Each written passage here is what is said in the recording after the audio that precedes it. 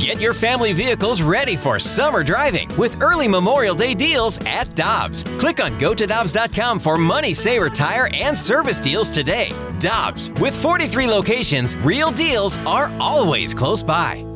Another day is here, and you're ready for it. What to wear? Check. Breakfast, lunch, and dinner? Check. Planning for what's next and how to save for it? That's where Bank of America can help. For your financial to-dos, Bank of America has experts ready to help get you closer to your goals. Get started at one of our local financial centers or 24/7 in our mobile banking app. Find a location near you at bankofamerica.com/talktous. What would you like the power to do? Mobile banking requires downloading the app and is only available for select devices. Message and data rates may apply. Bank of America N.A., member FDIC. Time now for the Carricker and Smallman podcast, presented by Dobbs Tire and Auto Centers on 101 ESPN.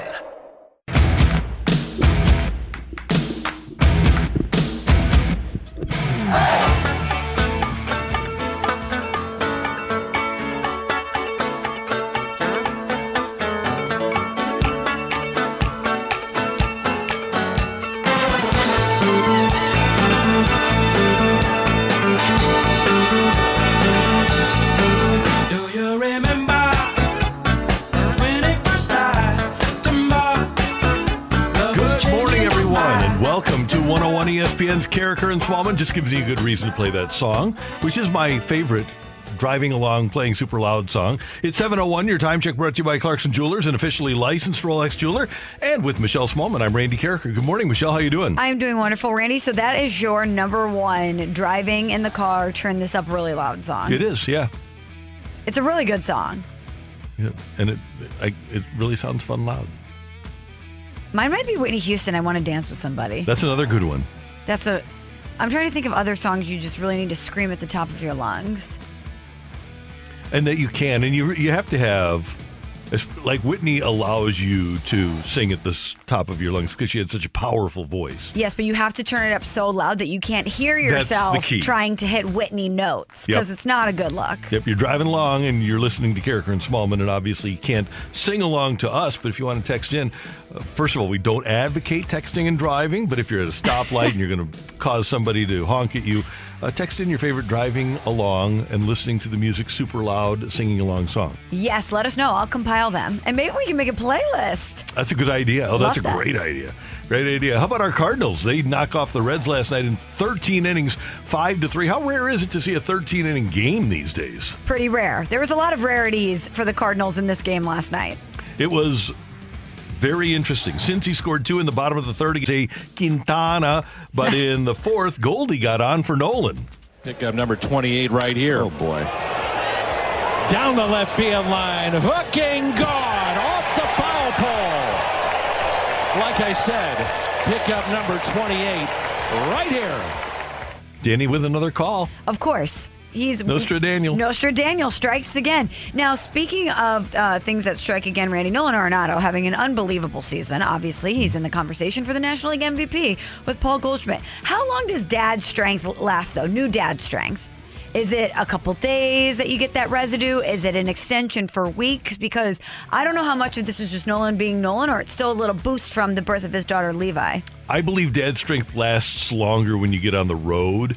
When he gets home for the weekend and has to be up in the middle of the night, I think it'll dissipate a little bit. Okay, good to know. Yeah. I obviously have never had dad strength, so I was just wondering how long things like that linger. Arenado also had a leadoff double in the 6th. The Cardinals couldn't get him home. In the 7th, 2nd and 3rd, 1 out, no runs. Neither team scored as they went to extra innings, and then in the 10th. But in the bottom of the 11th, the runners at 2nd and 3rd, 1 out for the Reds and 5 infielders. Ground ball, play at the plate, throw up the line, the tag is there. And it looked like he may have snuck under the glove, but he's called out at the plate. Reds did challenge. Great play by Edman, great play by Molina, and the call was upheld out at home plate. Unbelievable. And as you mentioned, the 5-man infield, and you can do things like that when you're the Cardinals and you have so many guys that are so versatile, and you have a pitcher who has ground ball stuff. And this is a team that's known for their defense, and of course they were able to execute something like that. So that was bottom of the 11th. Bottom of the 12th, runners at 1st and 3rd, 1 out. And the 0-2, runner goes, and a ground ball that's hit to short, play at the plate again. A strike to Kisner, they got Kevin Romine out at the plate, and the game remains tied heading into the 13th inning. Albert delivers a sacrifice fly. Tyler O'Neill walks, and Newt. In the air, deep right. Newt Bar. Long home run. And he knew it. Lars Nootbaar, a blast out to right. And the Cardinals have opened up a 5-2 lead here in inning number 13. Wow, listen to the crowd at Busch Stadium giving the new. Oh, No, wait. Michelle, that was in Cincinnati. That wasn't at Busch Stadium, yet the crowd is all screaming Newt for Lars Nootbaar. They're not booing, they're newting, as Boog Shambi said.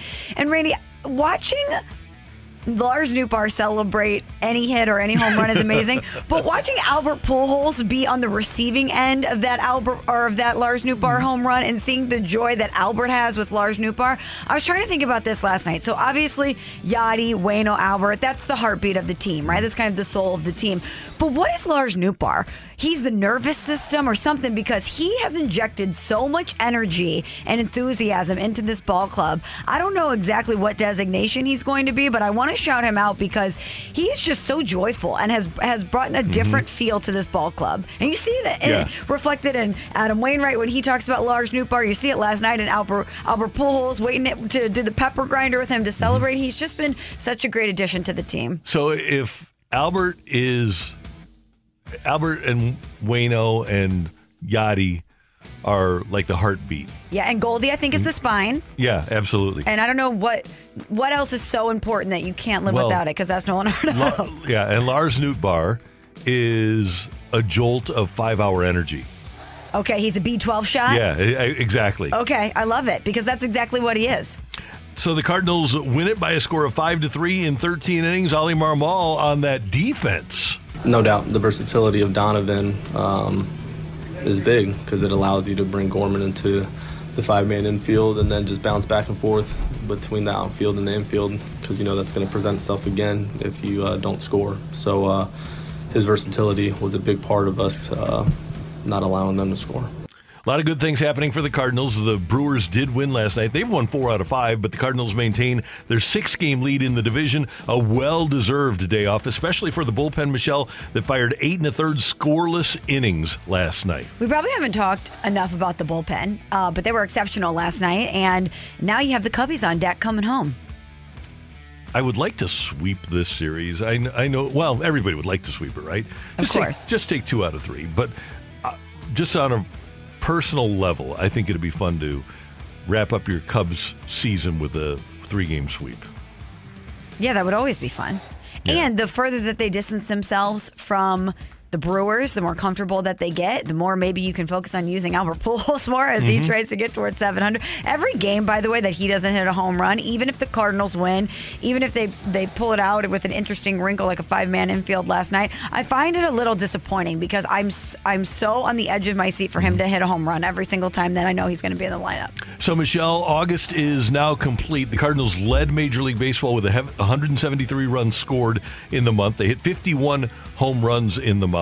They led Major League Baseball in OPS during the month. The offense really did shine during the month of August. It really did. And is this again where we shout out Jeff Albert? Have Randy? to. We have no choice. We have no choice to shout out Jeff Albert. Albert Pujols, mentioning Jeff Albert and how he works with the hitting staff and the offensive coaches. I know a lot of people, by the way, that don't want to give Jeff Albert credit, but instead say Albert Pujols is back and he's been helping a lot of these young hitters develop, which I'm sure is in part true, but if you're going to rip the hitting coach when the offense is inconsistent, we need to shout him out and give him praises when the offense is doing what they did in the month of August. Yeah, they were magnificent.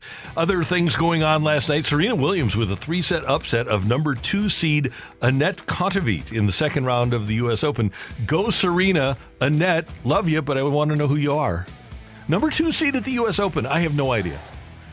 Yeah, I don't know either, but it doesn't really matter if we knew the opposition or not. Everyone is pulling for Serena. Exactly, right. It could be Sloane Stephens. It could be anybody that you know and appreciate in the game of tennis, and we're going to be rooting for Serena. And it's not unlike Albert here. Serena is in the midst of her swan song.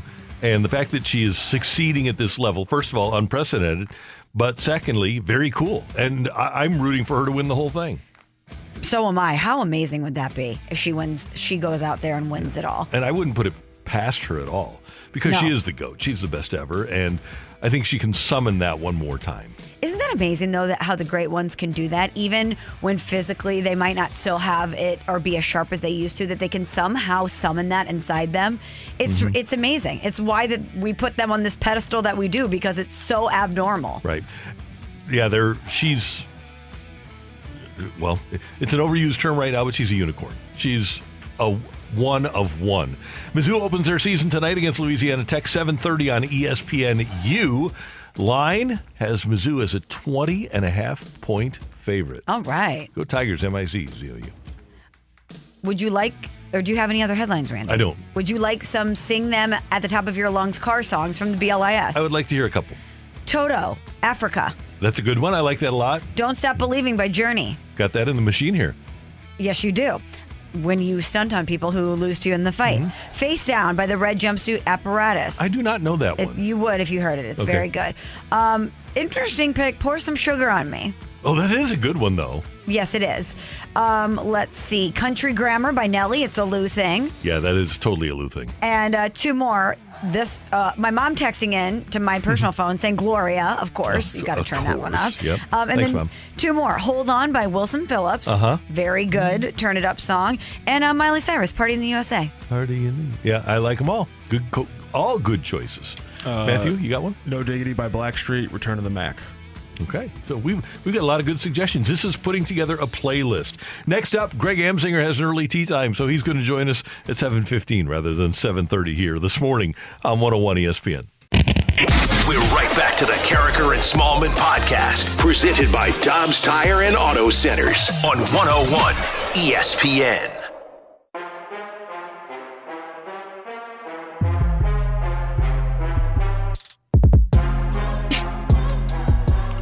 Carricker and Smallman on 101 ESPN. And many moons ago, as the Cardinals played in Atlanta on July 7th, Albert Pujols, Michelle, hit for Connor Capel and said that he found something in his swing. And ever since then, Albert Pujols has been remarkable, one of the best hitters in all of baseball. Recently, Greg Amsinger was on the range and believes that he found something, much like Albert Pujols on July 7th in Atlanta. And so Greg Amsinger is going to get out on the course today, and we would expect Albert Pujols-like results from the great Greg Amsinger from the Lindenwood University, and, of course, lead anchor of MLB Network, who's with us now, ironically, on the Brown and Crouppen Celebrity Line. Good morning. Happy September, Greg. How you doing? Happy September to you. Yes, I feel like a September call-up because, eerily similar breakthrough that I just had. I got here early, range session, then a little chat with Randy and Michelle in my car because, you can't have phones at a golf course. Mm-hmm. And then I'm going to go back to the range, but I took like 4 swings. Iron play's been suffering. I was born without a rear end. I know that, seriously, honestly, I have like the flattest butt in the history of time. Wow. And I wish Congrats. I had an athletic, I'm just being honest. I wish I had an athletic rear end. I really do. Thank God my son has that, and so does my daughter. So they're actual athletes. I don't have that. And I just decided, you know what, instead of trying to turn hips that don't exist, let's start off with the hip wide open. And oh my goodness, it's like I'm open to turning my hips for the first time. I'm not a terrible dancer. You would think that would help me. Yeah, you can't picture me 6'5" dancing. I understand that. I've seen it on TV. I've cut loose a couple times. It's not terrible, folks. It's not. So I think this breakthrough is going to help me in a major way today. Well, Greg, that just tells me that you weren't listening to the late great Chubbs and Happy Gilmore, who once famously said, "It's all in the hips." It is, but if you weren't born with any, how do you just put everything into your hips, right? So That's true. I have a lower back and I have 2 legs, so I'm opening the right leg. And, that's my definition of a hip. If I just open my right leg, I'm left-handed, then I have turned my hip. That's very unfortunate. It's very unfortunate. Greg, in an August in which the Cardinals went 22-7 and led the National League in runs with 173, our expectations for them have changed. Now that we're into September and we think the Cardinals are going to make the playoffs, they still have the easiest remaining schedule in Major League Baseball. What are your postseason expectations for the Cardinals now? Hey, I threw this at Sean Casey and Hall of Famer Jim Thome yesterday on MLB Tonight. I said, guys, as we look at it right now, Justin Verlander on the IL, calf injury, 39 years old. Probably not a big deal. But if the playoffs started today, based on the way the rosters look today, right, are the 4 best teams in baseball all in National League? Think about that. Are the 4 best teams in baseball all in the National League? And you can make a case for it. Obviously, the Dodgers, the Mets, the Atlanta Braves, and I think the Cardinals have played their way into that conversation. At the end of the day, they're the only team in baseball with 2 legitimate MVP candidates. Legitimate. They're probably going to finish 1 and 2 in the race. That is a strength. Now you got Jack Flaherty dominating in his rehab start. If he comes back and gives you anything, this team is going to be vaulted right into that conversation. The National League race has changed completely. That baseball game last night at Citi Field was one of the most electric things I've ever seen. Dodgers, Mets, the Stars played great. DeGrom is in a different category. He might be the first Hall of Famer that never gets 150 wins. I mean, Sandy Koufax retired at 30 with 165 wins. He might lower the bar. He's 34 years old. We have to remind ourselves of that. But the Cardinals right now, as their roster is constructed, are in the mix to be one of the best teams in baseball. That's how good they've become. Greg, when they've played winning opponents, they've handled them in the second half. They swept the Yankees. They took 2 of 3 from Milwaukee. Should have swept Milwaukee, but they lost that Saturday game in extra innings. They just took 2 of 3 of the Braves. But otherwise, they've played a lot of beatable opponents. Does that concern you at all, that maybe they haven't been playing enough good quality teams? I think what concerns me is the K per 9 of the starting rotation. They got to have swing and miss come October. That's why Jack Flaherty, getting him back for a stretch run is vital. They need guys that open the game up for first 4, 5, 6 innings of a playoff game, and they get strikeouts, because allowing the Mets to make contact, allowing the Dodgers or the Braves or even the Phillies, let's not overlook the Philadelphia Phillies right now, allowing these lineups to make contact is a recipe for disaster. So to just think that you can lean on your bullpen for an entire series, I think you're going to find yourself in serious dismay with that. They need to get swing and miss. I don't see it with the guys they currently have. Jordan Montgomery has been a revelation, but they expect him to strike out 9 in 5 or 6 innings. I've been saying this for years. I believe in swing and miss stuff come October. That's why Spencer Strider and his breakthrough as a rookie for the Atlanta Braves is mind-boggling, and it changed the way I look at the Braves. Max Fried is probably your game 1 guy with a 2.53 ERA, but Spencer Strider's probably game 2. There's only one pitcher in baseball with 17 wins. That's Kyle Wright. He's game 3.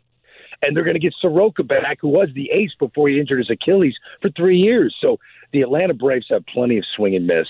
That, to me, is the number one concern I have for the Cardinals come October. Greg, you mentioned that Jordan Montgomery has been a revelation here. The Yankees, who once had a 15-game lead, now have a 6-game lead. They have injuries throughout, especially, obviously, in their rotation. How much does the Jordan Montgomery loss hurt the Yankees? It messed with the Yankees. I don't know if it hurt the Yankees. It messed with them. They didn't like it. When players don't like a trade and they're in first place, then maybe you need to rethink it. When you're going to trade away a key cog to a first-place team, right, you need to wonder, what will this do to the dynamic of the clubhouse? And if you don't consider that, then you're probably a front office executive that's rarely in the clubhouse. You stay away from these players. And I'm concerned Brian Cashman did that here. I think he overthought it a bit too much, and it's making him pay. The one thing I'll say about the Yankees at the moment, and I said this before, when the postseason expanded and there are more teams in the mix, it sort of eliminated the dog days of August in so many different markets. The August games are meaningful almost everywhere. There are only a few teams that are clearly out of the expanded postseason. But there was one team that really felt the dog days of August, and that was the New York Yankees. They won their division through May. And you were starting to talk about magic number at the All-Star break. So they're just kind of grinding through. They're hoping to get Stanton back and rolling again. As I look at the AL East right now, Randy, I mean, the Tampa Bay Rays have the most difficult schedule in the American League. And I get it. They've won a few games in a row. They won again last night against the Marlins. And the top four of their batting order is on fire. But let me repeat the top four in their batting order. Yandy Diaz, who's been a journeyman. He had 3 hits last night, and he's their leadoff guy. Manuel Margot, who, well, at one point was a can't-miss prospect, but now he's upper 20s, almost 30 years old. Randy Arozarena, who I think we all have realized, good player, but he's not, Babe Ruth reincarnate like he was in the truncated playoffs. He's on base for 23 home runs, 80 RBIs, and Harold Ramirez. So he's also a journeyman. So you get these 4 guys that are the big feared bats of the Tampa Bay Rays. You just lost Shane McClanahan, who knows how long, with a shoulder impingement. I just don't think that the Tampa Bay Rays, with that schedule left, the smoke and mirrors is eventually going to evaporate. They're not really pushing the Yankees. The Blue Jays, they're the weirdest team in baseball. You look at the lineup, and you're like, oh, my goodness, they could win the World Series, until you take a look at their batting averages, and you're like, wow, Alejandro Kirk. Alejandro Kirk is their MVP. This is weird. So I think the Yankees will win the division in a walk, and they're going to strike right when the games matter most. Greg, I have one other American League question. In the last 25 years, let's go back to 1997. So you've got 07, 17, 22. Last 25 years, give me a manager better than Tito Francona. Ooh, that's a really good question. It's funny. I was saying to the guys, what's happening this year is great for the managerial role in baseball. Mm-hmm. Other than Tony La Russa, who I think we all know, we wish him the best first and foremost. He's leaving indefinitely his role as manager of the White Sox. But at that age, at this time, the game has changed immensely. It was stacked against Tony La Russa. But when you look at Buck Showalter, you look at Dusty Baker, and you look at Terry Francona, what do they all have in common right now? First place managers, all 3 guys. They're all long tenured. They've been doing this for a very long time. To think that you can take anybody and put him or that person in a role like manager, it's truly a leadership role. The impact of Dusty Baker was immense through the scandal that the Astros had. Seeing Buck Showalter getting a standing ovation every time he comes out to take a picture off the mound is ridiculous. He's the most popular guy in New York City next to Steve Cohen, the owner. They love him in New York City. And obviously what Terry Francona has done, it's the stability, man. They didn't go get him a bat. This is a team that's going to the playoffs. I mean, they needed a bat to go along with Jose Ramirez. But there's a reason why Jose Ramirez doesn't want to leave Cleveland. Terry Francona is the definition of a player's manager. Stephen Kwan knows he's leading off playing left field every single day. Okay, Ahmed Rosario didn't have a position. Terry Francona said, we're done with moving you around. You're going to be our everyday shortstop. Andres Jimenez, he put his arm around this young man when he was traded in the Lindor package and said, the Mets messed up. You're actually every bit as good as Francisco Lindor. Told him that. And Andres Jimenez has sort of been every bit as good, if not better, than Francisco Lindor. He is a player whisperer. He knows how to make players feel loved like they're playing for their dad. Terry Francona is going to be a Hall of Famer. The other guys, I think, will also be in the Hall of Fame. I think Dusty Baker's surefire Hall of Famer. And if Buck Showalter can win a World Series, which he's got the horses to do it, then I think he's tested for Cooperstown as well. Greg, we've seen so many managers get appointed essentially to be an extension of the front office. But do you think seeing all of these old school managers having so much success might shift that trend a little bit? I think so. I really do. At the end of the day, we're seeing former baseball players leading front offices. Chris Young is now the head of the front office for the Texas Rangers. Sam Fuld, the GM, working in a front office right now with Dave Dombrowski.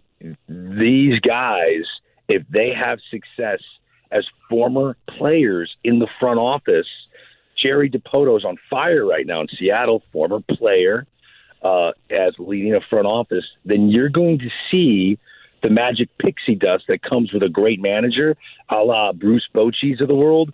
Those guys are valued by former players. They're truly not valued by guys that never played because they're insecure about the fact they didn't play. So there's pushback in the relationship between them getting on the same page with a manager that they never had. They never had a big league manager. They don't understand the impact of one. They just want the guy to take the damn lineup that they gave him and put it in and give it to the crew chief, give it to the umpire before the game. Please, can you not argue with me about it? Whereas Jerry Dipoto, whereas a Chris Young, they're delicate about that. And I think John Mozeliak's also a bit delicate regarding how he deals with a manager. Mike Schilt would probably disagree, but he's had a lot of success over the years. And look, at the end of the day, you will still have front offices that do not want experience in that role. They would prefer to pull all the strings. But as you're finding, when you deal with humans, true leadership prevails. And don't be surprised if this year one of those old school managers is hoisting up the World Series championship trophy. Hey, Greg, one last thing, and you had this discussion last night on MLB Tonight on MLB Network. American League MVP, Ohtani or Judge? I think what we're seeing from Aaron Judge is historic, and that's the only way you beat Shohei Ohtani. And my friend Carlos Pena goes, we need to create an award called Most Outstanding Player. That way Ohtani can win it every year. Wait, time out. If Ohtani deserves to win the MVP every year, then what we're seeing is the greatest baseball player of all time. That's good. Let's not punish Shohei Ohtani by putting him at the kids' table and giving him his own separate award. If he deserves it, he deserves it. I think he deserves it every single year he performs relatively close to the way he's performing right now. What does it take to beat Shohei Ohtani in the American League? Something we've never seen before. I have never seen, nor have you, nor has anyone that's alive, seen someone that's not connected to steroids hit more than 61 home runs. I've never seen it. For Aaron Judge to hit 61 home runs, something Roger Maris did, hit 61 home runs in 1961, 61 years ago, I think that is enough. That is enough to somehow snatch the MVP away from Shohei Ohtani. If someone hits 400 next year, if Luis Arraez hits 400, okay, and then Sean Casey was arguing, well, Ted Williams hit 406 in 1941. He didn't win the MVP. I go, that's because writers still remember when Ty Cobb hit 400. They thought someone else would eventually hit 400 after Ted Williams. This is a rarity. This is something we've never seen. And don't let steroids change our reality. I always saw McGuire do it. I always saw Sosa do it. I always saw Bonds do it. Those three guys should have never done it. They should have never done it. This should be the biggest story in all of sports, that Aaron Judge is 10 home runs away from tying Roger Maris. That is what it takes to beat Shohei Ohtani in the MVP race. If he hits 61, Aaron Judge is the MVP. And finally, Greg Amsinger, Michelle Smallman is coming up east to join you big timers up there. She's coming to ESPN. She's going to do some overnight on ESPN, the Sports Center overnight. So this is your last opportunity on this particular program to give Michelle a shout out. I am so proud of you, Michelle. You're immensely talented. We all know that. We all love you. You got a great work ethic. You're going to be a star. I do find it funny that you're moving to the one region of the country where there's really no such thing as a fast lane. So you'll be stuck in traffic an awful lot. I know what that feels like, but you've always loved New York City. This is your opportunity. You're going for it at the right time, and you're going to be a star. You're going to blow up. They're going to love you. They already love you. You've been there before. So I'm excited. And hopefully, if you're looking for a windbag that loves to wax poetic about baseball, you'll look me up, because I would love to be on any show you're on, Michelle. Well, Greg, you are the best of getting to know you and having so many great conversations over the year. And thank you for all of your support. And keep your phone handy, Greg, because I'm going to be texting you. I need some Cardinals watering holes in New York City. I need a spot in September and October where I can watch the Cardinals. Oh, I've got plenty. They're like so on the DL because people in this region of the country can't stand Cardinal Nation. So we all kind of slither around and we find different watering holes, but I will pass that information along to you. Sounds good. Thanks for everything, Greg. We'll talk soon. Have a great round. Hit him well, Matthew Wolf. Thank you very much. I'm going low today. Like to hear it. We'll see you later. Take care, guys. Greg Amsinger, MLB Network on 101 ESPN. He is the best. Coming up, a little round of Sick of It. Get your text in right now to 101 ESPN. We're right back to the Carricker and Smallman podcast, presented by Dobbs Tire and Auto Centers on 101 ESPN. I'm over it, Sharon. I can't take this no more. I am done. I'm sick of it. Do you hear me? Sick of it. I can't take it anymore. These people are the worst. Carricker and Smallman are sick of it.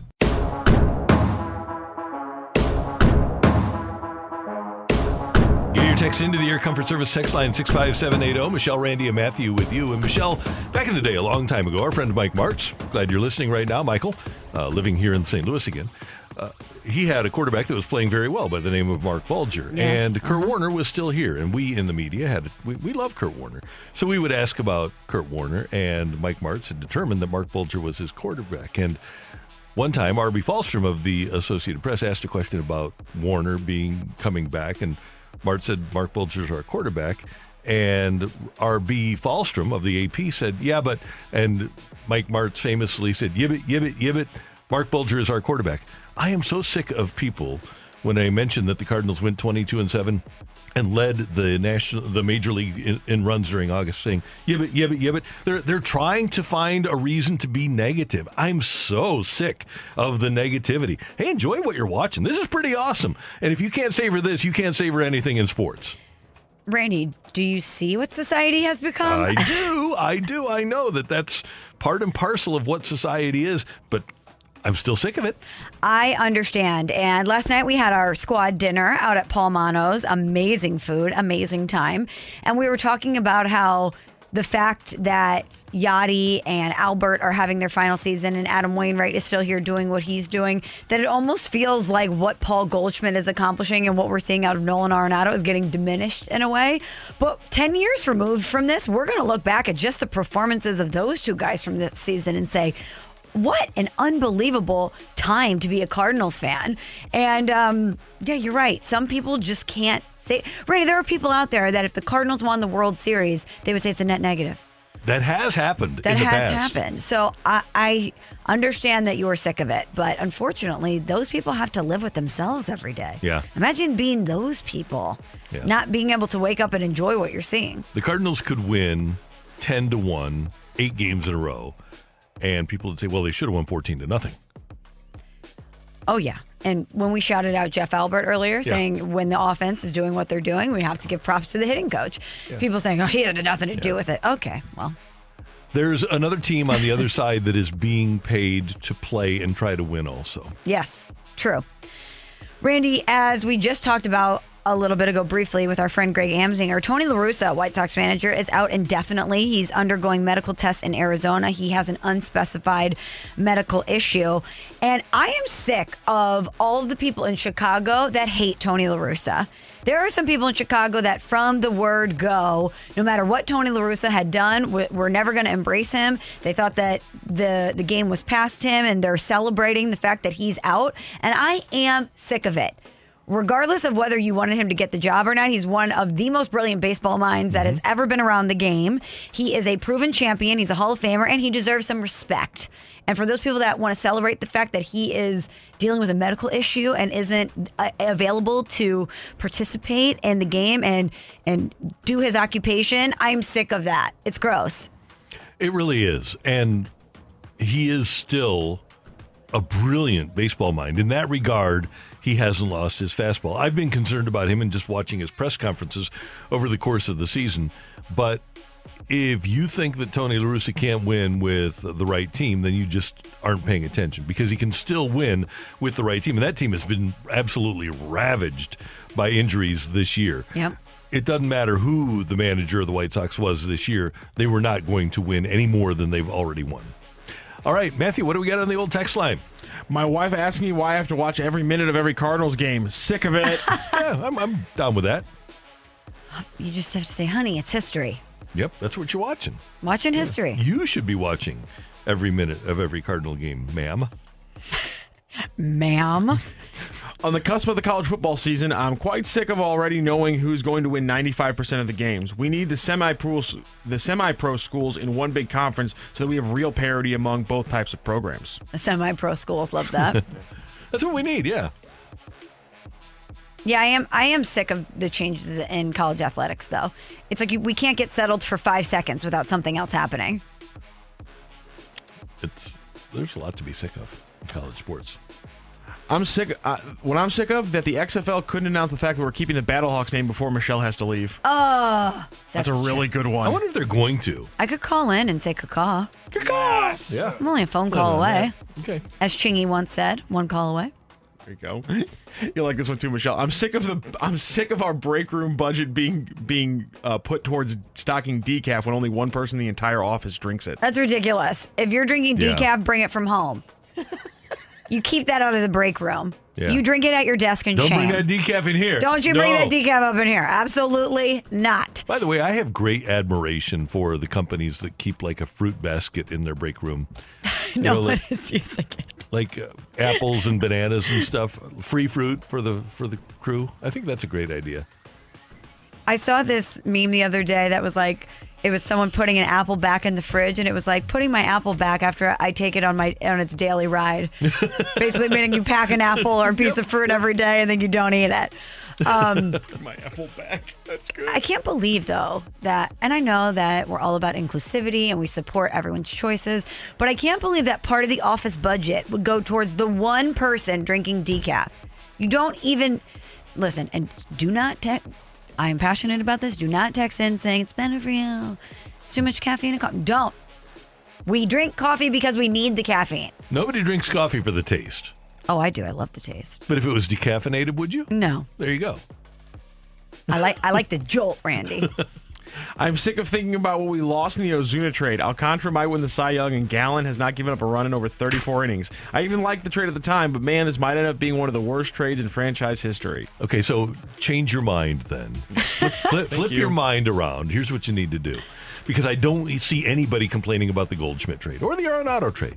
So just make it so that the Cardinals traded Alcantara and Gallen for Goldschmidt and then got Ozuna for Carson Kelly and Andrew Young and Luke Weaver. Think of it that way. Unless you'd like to flip them all. If you want to give Goldschmidt back for Luke Weaver and Carson Kelly and Andrew Young, that's fine. If you want to give Arenado back for Austin Gomber and Elehuris Montero and the kid that whose dad played in the majors, I don't even remember his name. But you might never hear their names. But if you want to give Arenado back, if you just want to say, okay, we shouldn't make any more trades, that's cool. But look at it this way. Think of, okay, we gave up Andrew Young, Carson Kelly, and Luke Weaver. We got Ozuna for those guys. Just look at it that way. That might make you feel a little bit better about it. Also, you're not going to be able to keep everybody. No. And the fact that the Cardinals still have such a strong minor league system, and they're 6 games ahead in the division, and they've got arguably the 2 National League MVPs, and the pieces that they have, I mean, you're not going to be able to keep everybody and win every trade. I know Sandy Alcantara is a gem, and we would absolutely love to have him here in St. Louis. But at some point, you're going to have to give stuff up to make moves that you need to make, and that's what happened with Ozuna. Michelle, I really hate seeing all the great things that Harrison Bader has done for the Yankees. Oh.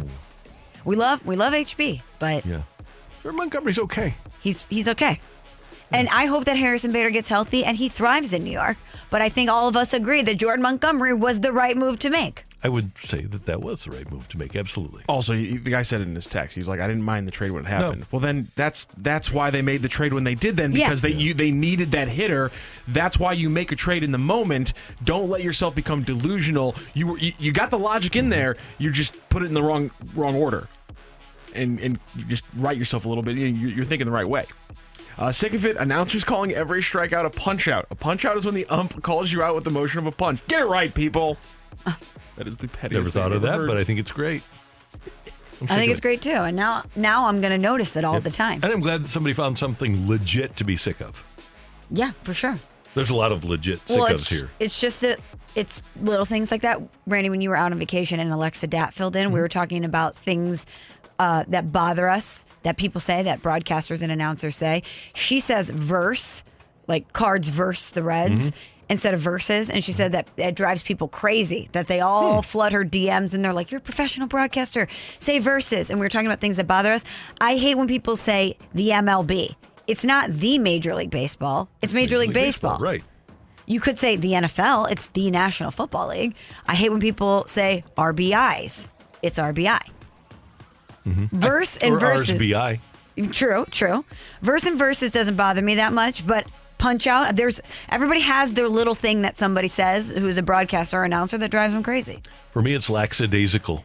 Why? Why is that your Because there's a word that's lax and there's a word that's lackadaisical. There is no word lackadaisical. So why people would say that is beyond me. You're combining words, which is cute and fun, but it's inaccurate from a broadcasting perspective. To Michelle's point, I think I must have said verse when I was talking about the Penn State versus Purdue game in my SportsCenter update. Somebody in the text line responded and just goes, "It's versus." See, it drives people crazy. Alexa was right. They also spelled versus wrong, but that's another thing. VRSUS? Yeah. It's like someone that tweets you and says, "You're dumb, YOUR." Yeah. It's my favorite thing on planet Earth. I'm like, really, sir? It's like that. You're dumb, YOUR. Like one of my favorite things on the internet is the guy in the Cardinals fan with the sign that says morons. Yeah, spells morons wrong. That's one of my favorite things on the entire internet. Hey, thanks for your text. We do appreciate them, and we need more next because we've got Take It or Leave It coming your way on 101 ESPN. We're right back to the Carricker and Smallman podcast, presented by Dobbs Tire and Auto Centers on 101 ESPN. Take it or leave it. Give us your feedback now by texting 65780. It's Take It or Leave It with Carricker and Smallman on 101 ESPN. Powered by Gloria Lou Realty. Visit GloriaHasTheBuyers.com and start packing.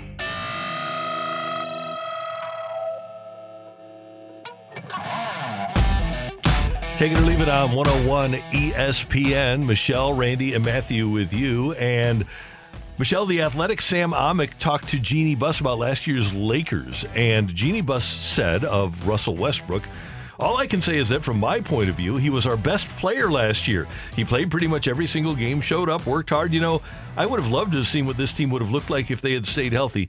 Take it or leave it. If Russell Westbrook is your best player, you've got major problems." Take. Yeah. He's an outstanding player, but showed up. Doesn't play well with others. Nope. And by you the way, need a team to win. Yeah, I give him credit for being there and showing up every game. And they did need LeBron and AD, but the point is, and this is apart from what she said, she may have been right because he was there every day. But I don't think that you can win a championship if Russell Westbrook is your best player. In fact, it would stand to reason that you can't make the playoffs if Russell Westbrook is your best player. Brady, we talked about this with Greg Amsinger earlier in the show, but we're all on Aaron Judge home run watch, right? He's at 51 right now. And this morning, I was reading on CBSSports.com this article about Aaron Judge and his quest to get to 60-61. And there's this part in the article about Aaron Judge's workload. And they were talking about how even though the Yankees have had a rough August, they're still pretty much a lock for the playoffs, and that they are really big into load management. And even though Aaron Judge has been healthy all year, the Yankees really want to make sure to rest their stars and get them 100% ready to go for the playoffs. So they were wondering if the Yankees, despite Aaron Judge needing to play all of these games likely to make history, if they would consider resting him a little bit before the playoffs, since the ultimate goal is to win the World Series. So take it or leave it. Load management should not even be a consideration when it comes to Aaron Judge. I'll totally take that. Number one, he's very sturdy. He's a big fella. But the other thing is, if you don't allow him to pursue that record because of load management, he's a free agent after this year. You're going to tick him up because he's going to think that you're doing something to impact his market value. It's history. We may never see this again. You do not mess with it. Also, as we've seen with Albert in the chase to 700, that excitement and anticipation infuses that energy through your clubhouse.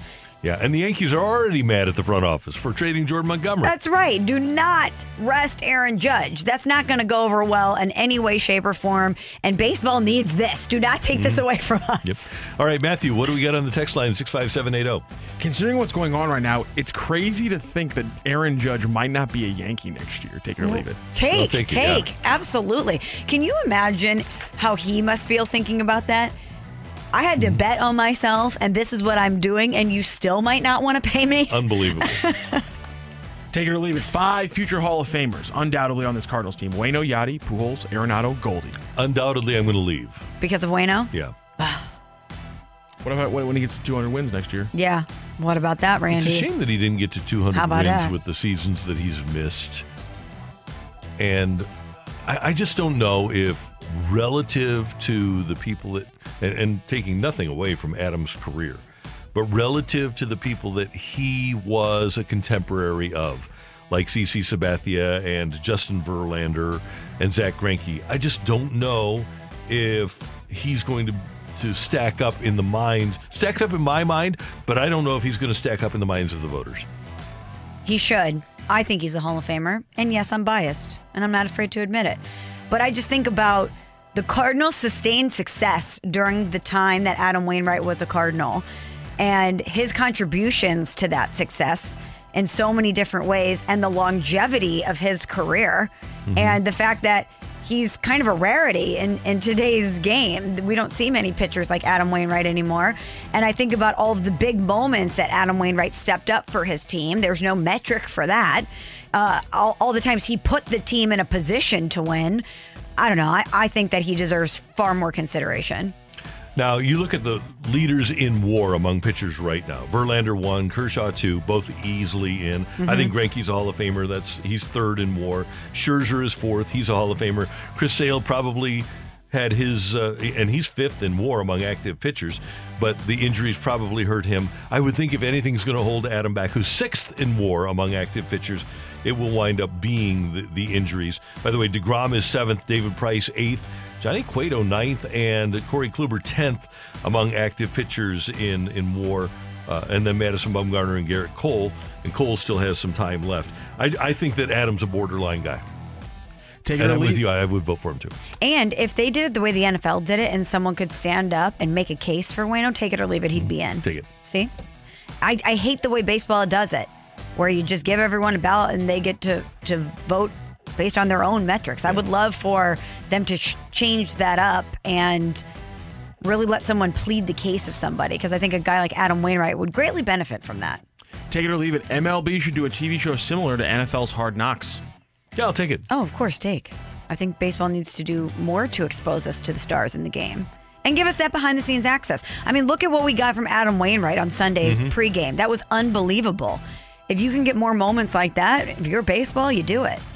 And I also think my favorite part about Hard Knocks is you learning about, the kids who are never going to get, a special feature on ESPN Sunday Night Baseball before a game. The ones you've never heard of, and getting to see those ones, grow and make the team in those storylines. That's the kind of stuff you get from Hard Knocks that you never get out of a team from a national perspective without that show. Take it or leave it. The Cardinals can win a series against any contending team.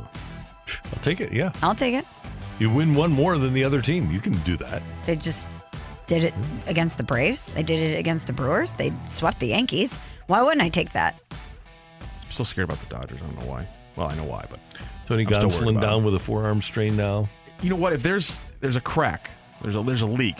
Just depending on if it actually ruptures at some point. Take it or leave it. The Cardinals go after Swanson and or Contreras in the offseason. Contreras is interesting. Yeah, he would be. Yeah. Your pitching staff is not going to be as good if Wilson Contreras is calling the game. That's one of the reasons that he didn't get moved at the deadline, because people looked at him more as a DH than a catcher. But I can see it. I would hope that the Cardinals would make a move for Jacob Stallings, who's a year away from free agency with the Marlins. They're going to need somebody to take a leadership role. And by the way, Andrew Kisner had a really good August, like the rest of the team. So maybe it's Kisner and Herrera next year to get things started. Thank you, Matthew. Thank you, Randy. And we appreciate your text. Coming up, Cardinals did go 22-7 in August. They were better than we thought they would be. How good can they be in September? That's next on 101 ESPN. We're right back to the Carricker and Smallman podcast, presented by Dobbs Tire and Auto Centers on 101 ESPN. A fresh perspective on the day's biggest stories. It's Carricker and Smallman's Fresh Take. Brought to you by Schnucks Rewards. It pays to shop at Schnucks. Download the Schnucks Rewards app today.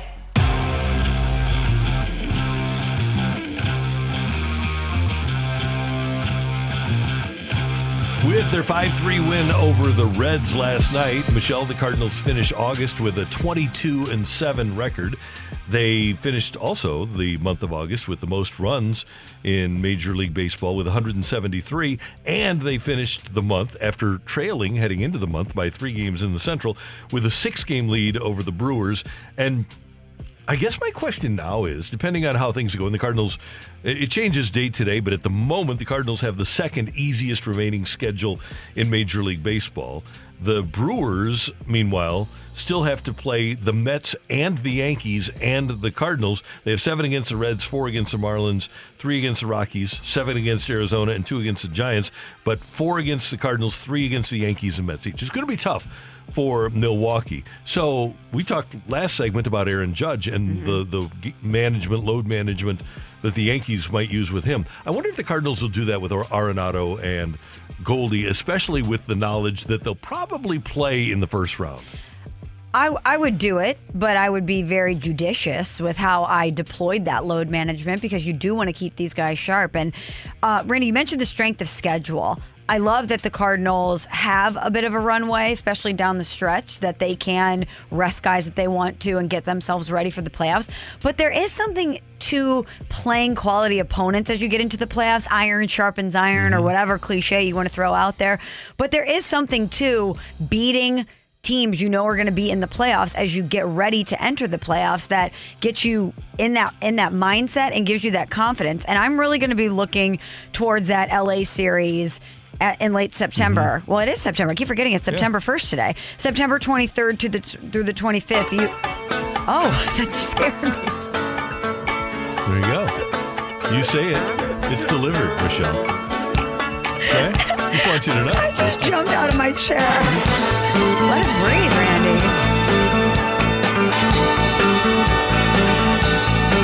Do you remember when it first started? September. Love was changing the minds tonight. What a bob. Fantastic. So the Cardinals played the Padres, the Dodgers, and the Brewers all in a row on the road between the 20th and the 28th. Actually, on the 21st night of September, they will be in San Diego playing the Padres.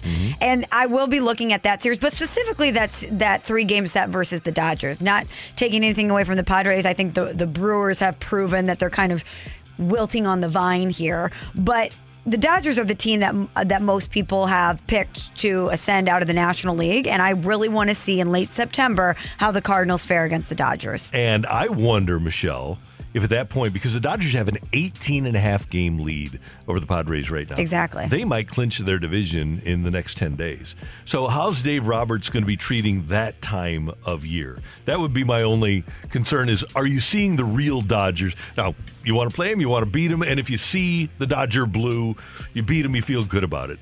But I'm interested to watch and see how Dave Roberts handles, talk about load management, his team, especially with the knowledge that they're going to sit for the first round of the playoffs. If I'm Roberts, I'm playing my guys. I would too. And I especially want to beat the good teams. I want to beat the Cardinals. I wanted to beat the Mets this week. So I kind of think that the Dodgers will put a lot into that series. But Cardinals either way, the Dodgers, here's the thing. If the Dodgers put a player on the field, he's a good player. Yeah. And they're going to be a challenge for you. They're loaded. I'm looking at their schedule, Randy. After they play the Cardinals for that 3-game set, they have 3 at San Diego, and then they close out with a huge stretch with the Rockies. I'm counting. I think it's 6 games versus Colorado. If I'm Dave Roberts and the Dodgers, I'm trying to send a message to the Cardinals. I want to sweep them. I want to put it in their heads, hey, we're still better than you, and the playoffs are coming. I would absolutely play all of my best guys knowing that you have this massive stretch of runway to close things out versus the Rockies, where the games are inconsequential. You can rest your guys and get things set up the way that you prefer it to be. But I don't know why you would ever consider not throwing everything you have at the Cardinals, especially when you know that you have time after that. And we're going to hear this again next hour, but I agree with Greg Amsinger when he says the 4 best teams in baseball are in the National League. It's the Dodgers, it's the Mets, it's the Braves, and it's the Cardinals. And if you're the Cardinals and you already beat Atlanta 2 out of 3, and you can beat the Dodgers 2 out of 3 down the stretch, tells you something about yourself. Is there anything that is glaringly concerning for you for the Cardinals now that we're on day 1 of September? We're in this with the stretch run. The big thing is it's going to be next week. It's not a concern, but it's a belief. I think if Jack Flaherty pitches well, I think that changes the game for the entire National League, because Flaherty is the one guy the Cardinals have that has the talent to go toe-to-toe with DeGrom. And there are not many guys like that. One of the guys pitches for DeGrom's team. And if you can have a guy that you feel pretty good about going 7 innings and allowing 1 run, and I know Jack hasn't done it in a long time, but if you can get that back, then I think the Cardinals are right there with those other teams in the National League. I'm trying to temper my Jack Flaherty expectations because every time I read about these outings that he's having, I'm getting more and more excited because you're right. He is the X factor. He could change everything for the Cardinals if he's right and healthy and can come back and get a few games under his belt before the playoffs. It would change things drastically. But based on what we've seen so far this season, we've had some false starts. So I don't want to get too excited about that. But wouldn't that be so Cardinals? Could Jack Flaherty be the devil magic guy? Yeah. I know that he doesn't really fit the category, but wouldn't that be so Cardinals-like for Jack Flaherty to get right down the stretch and be available and in any way, shape, or form dominant for the playoffs? And I know we're going to get texts that say don't count on Jack Flaherty, but it's the nature of the sport. The Braves are counting on Mike Soroka and getting Ian Anderson back. The Dodgers are counting on a healthy Clayton Kershaw and getting Tony Gonsolin back. The Mets are counting on a healthy DeGrom and a healthy Carlos Carrasco. Everybody's counting on pitchers getting and being healthy for the playoffs. It's not just the Cardinals with Flaherty. That's Michelle. I'm Randy. Coming up next week, it's the Ascension Charity Classic, and in the Celebrity division, in the Legends division, Blues head coach Craig Berube is going to participate. Chief will join us next on 101 ESPN. We're right back to the Carricker and Smallman podcast, presented by Dobbs Tire and Auto Centers on 101 ESPN.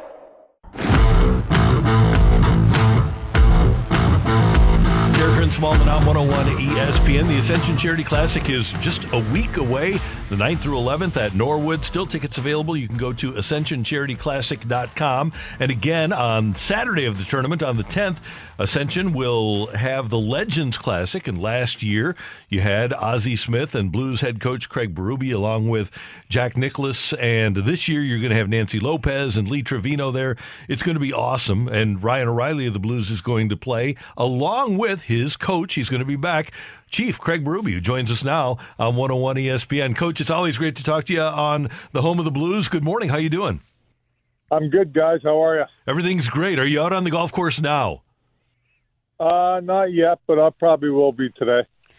Well, Chief, you always tell us like it is whenever you address the media, so give it to us straight. Give us an assessment of Craig Berube's golf game. Just okay, not that great. It's okay sometimes. I can play. I mean, I get it around. I can play, but I'm not that. I'm inconsistent, just like most guys, but I play a lot and I enjoy playing, and I can hit it good, but I can go bad too. I'm sure, Craig. I love that. I'm sure you've had the opportunity to play at a lot of great courses. Where's your favorite place that you've ever played? Well, there's where I live here, there's so many good golf courses in the New Jersey and the Philadelphia area, like the Pennsylvania area on this side. But I would say Pine Valley or Marion are the two best courses I've played, I think. Pine Valley's in New Jersey and Marion's in Pennsylvania here. They're both fairly close to my place. They're great places that have been around a long time and highly viewed and ranked in the world. Chief, how cool was it last year to be on a course with Jack Nicklaus playing, and you're out there with Ozzie, and you've got two more this year with Lee Trevino and Nancy Lopez, people that you grew up knowing about as golfers. How fun is that for you? Oh, it's great for me. I mean, to be honest, last year, you're playing with Jack and Tom and Ozzie. I mean, they're legends of their game, of their sports in my eyes, and most people's eyes. I mean, they're great players and great guys to be around. I thought it was a great day, and to be able to get out there and play with those guys is pretty special for me. Okay, let's assume that Craig Ruby and Ryan O'Reilly are not on the same team in the Legends Classic next week. What's that competition going to be like? It'll be good. I mean, O'Reilly's a competitive guy. We all know that. So, he's going to want to do well and win those skins. It was amazing. Like, I was Tom Watson's partner, and on the first tee, he's like, look, we're here to win and not come second right away. Like, this guy's 71 years old and he's competitive as hell still. I love that. Over a charity event. That's beautiful. that fire doesn't go away. Now, Chief, if you aren't paired with Ryan O'Reilly and he is your competition, is there bragging rights at stake here? Is he going to be able to make some calls at practice maybe? I don't know. You got to let us know.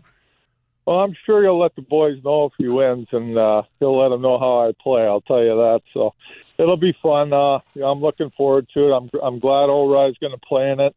I think it's great that he's playing it. The fans are going to want to see him for sure, and it'll be great. It'll be a great day.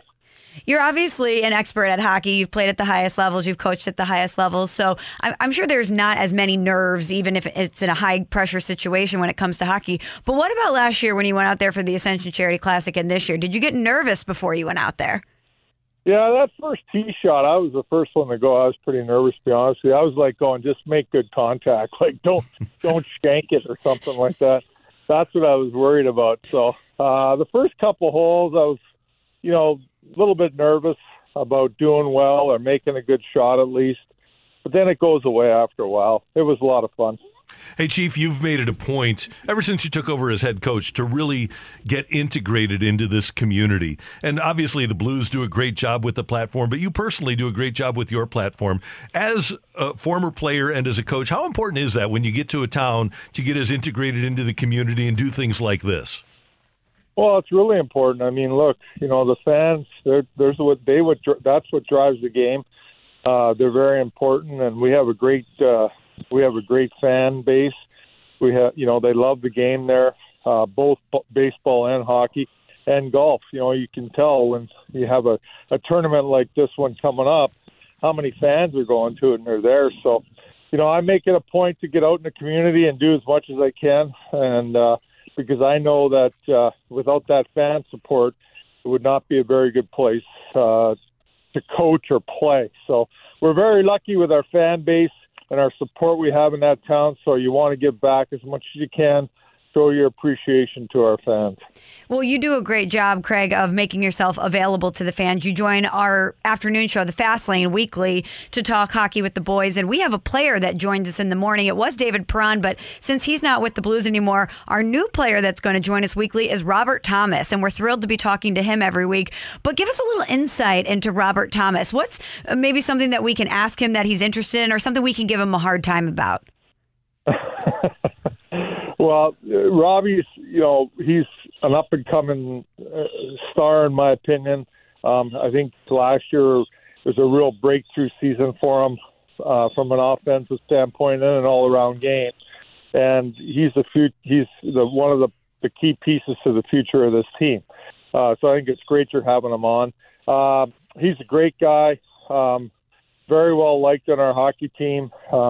He's pretty quiet though, you gotta get him going. He's gotta open up a little bit to you guys. That'll be the key to get him to open up a little bit on the air. I think you can get on him a little bit about that. Yeah, we figured that if he lived in Walt's house as long as he did, he probably didn't get much of an opportunity to talk there. No, it would have been tough with Walt and his two boys, I'm sure.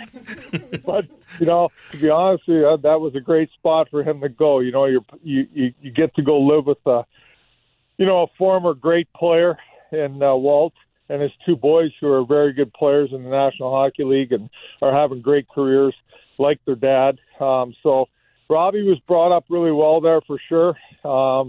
And I think, it was fortunate for us that he got the time to spend there and be with Walt, be with his boys. Coach, we're only about 3 weeks away from the first preseason game. 23 days from today is the first preseason game. Are you ready to rock and roll right now? Oh, I am. Yeah, I get itchy this time of year for sure. It's a lot of downtime right now. There's not much going on in the league or anything.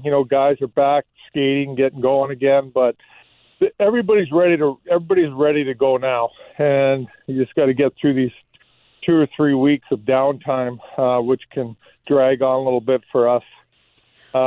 We've been waiting all summer, it's over now. We're ready to go.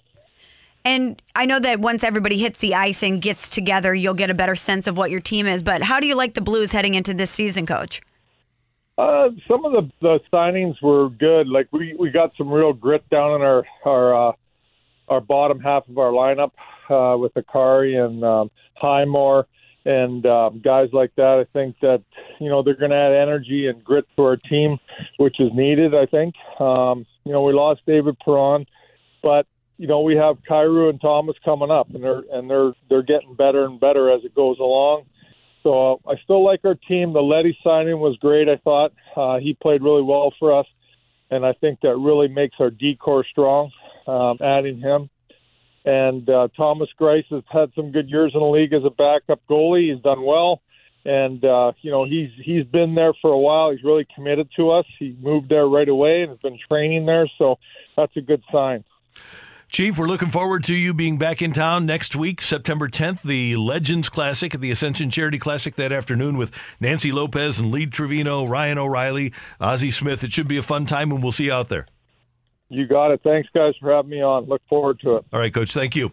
That is the head coach of your St. Louis Blues, Craig Berube, on 101 ESPN. I can't ever imagine Chief being nervous. It's so funny for me to think of him stepping up to that first tee and getting a little nervous saying, don't shank it. That's the thing, though.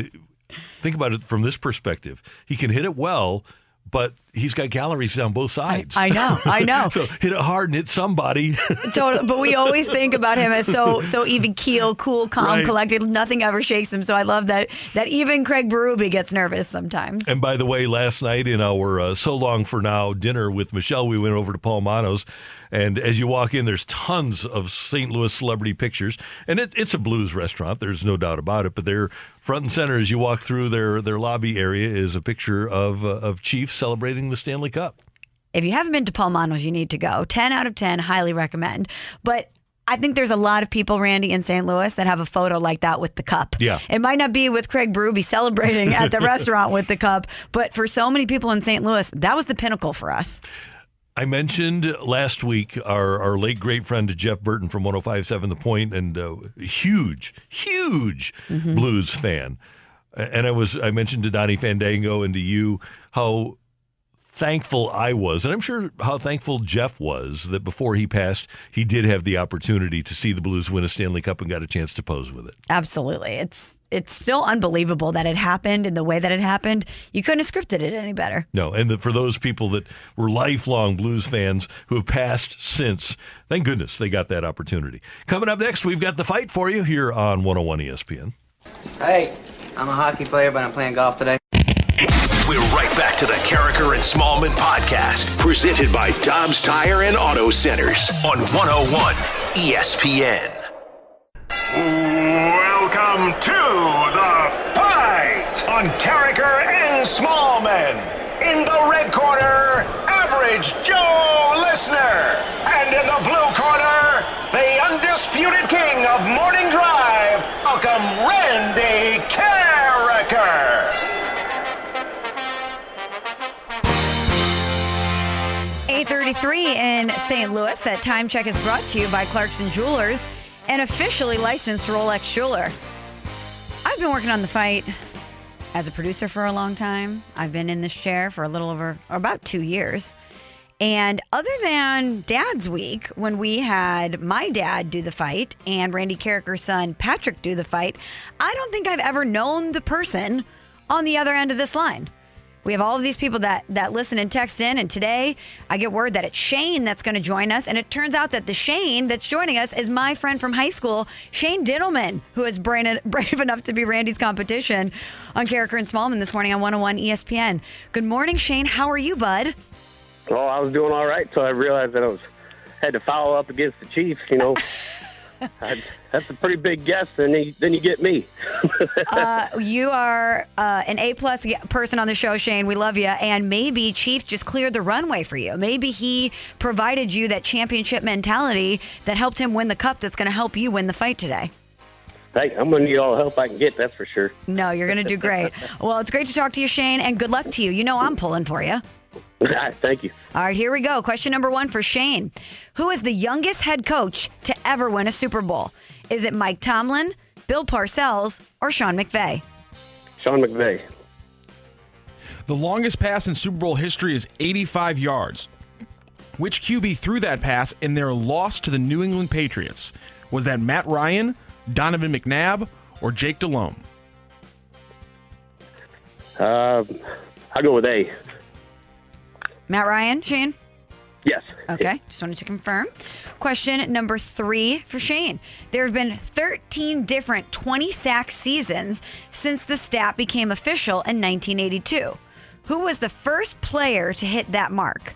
Is it Mark Gastineau? Is it Lawrence Taylor? Or is it Reggie White? I'll go Lawrence Taylor. And happy birthday. Excuse me, I'm sorry. Happy birthday. I got a tickle in my throat. I can't get rid of it. Happy birthday to Clinton Portis. The eccentric running back was traded to the Redskins in 2004 for what eventual Hall of Famer? Was that Antoine Winfield, Champ Bailey, or Charles Woodson? Can you repeat the question one more time? Happy birthday to Clinton Portis. The eccentric running back was traded to the Redskins in 2004 for what eventual Hall of Famer? Was that Antoine Winfield, Champ Bailey, or Charles Woodson? Champ Bailey. Okay. Score is confirmed. I don't see right. Oh, there he is, waving him in. All right, Shane, tell me how you feeling. Pretty nervous over here right now. I'm pretty sure I just blacked out for that 30 seconds. I'm not even sure what just happened. Shane, I have been in your seat, okay? I've had to take the fight. Whenever Randy's out, I get the call to do this thing. This segment was not built for me, Shane. I am not a sports trivia savant, so I understand. I, too, black out when I have to take the fight. I had my buddy Kemmer tell me last night. He said, "Yeah, a little bit of knowledge and a whole lot of gumption. You should be all right." That's a winning combo, Shane. Randy, say good morning to Shane, my friend from high school, who's doing the fight today. Shane, good morning. Thanks for listening. Thanks for being with us. We really appreciate it. Good morning, Randy. It's an honor to be on the show. Thank you. Shane said that he was so nervous he blacked out. It happens. It does. Just a casual blackout in the morning. No problem. I think I answered, didn't I? Yeah, you did. You did a great job, Shane. Randy, are you ready to go? Ready. Question number 1 for Megamind.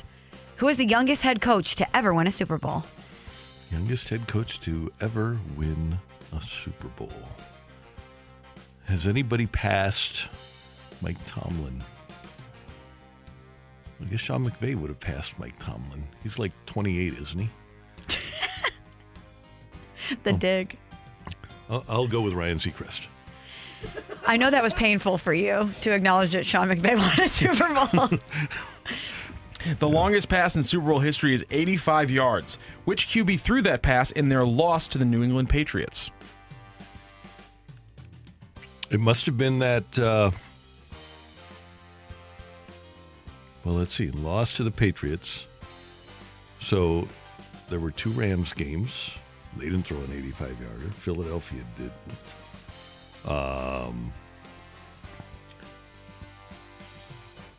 I'm thinking Muhsin Muhammad from Jake Delhomme, the Cajun Cannon. I'll go Jake Delhomme. Jake Delhomme. I don't know why, but I want to say go Tigers. Go Tigers. Go Tigers. Jake Delhomme to Muhsin Muhammad, who was not Cajun.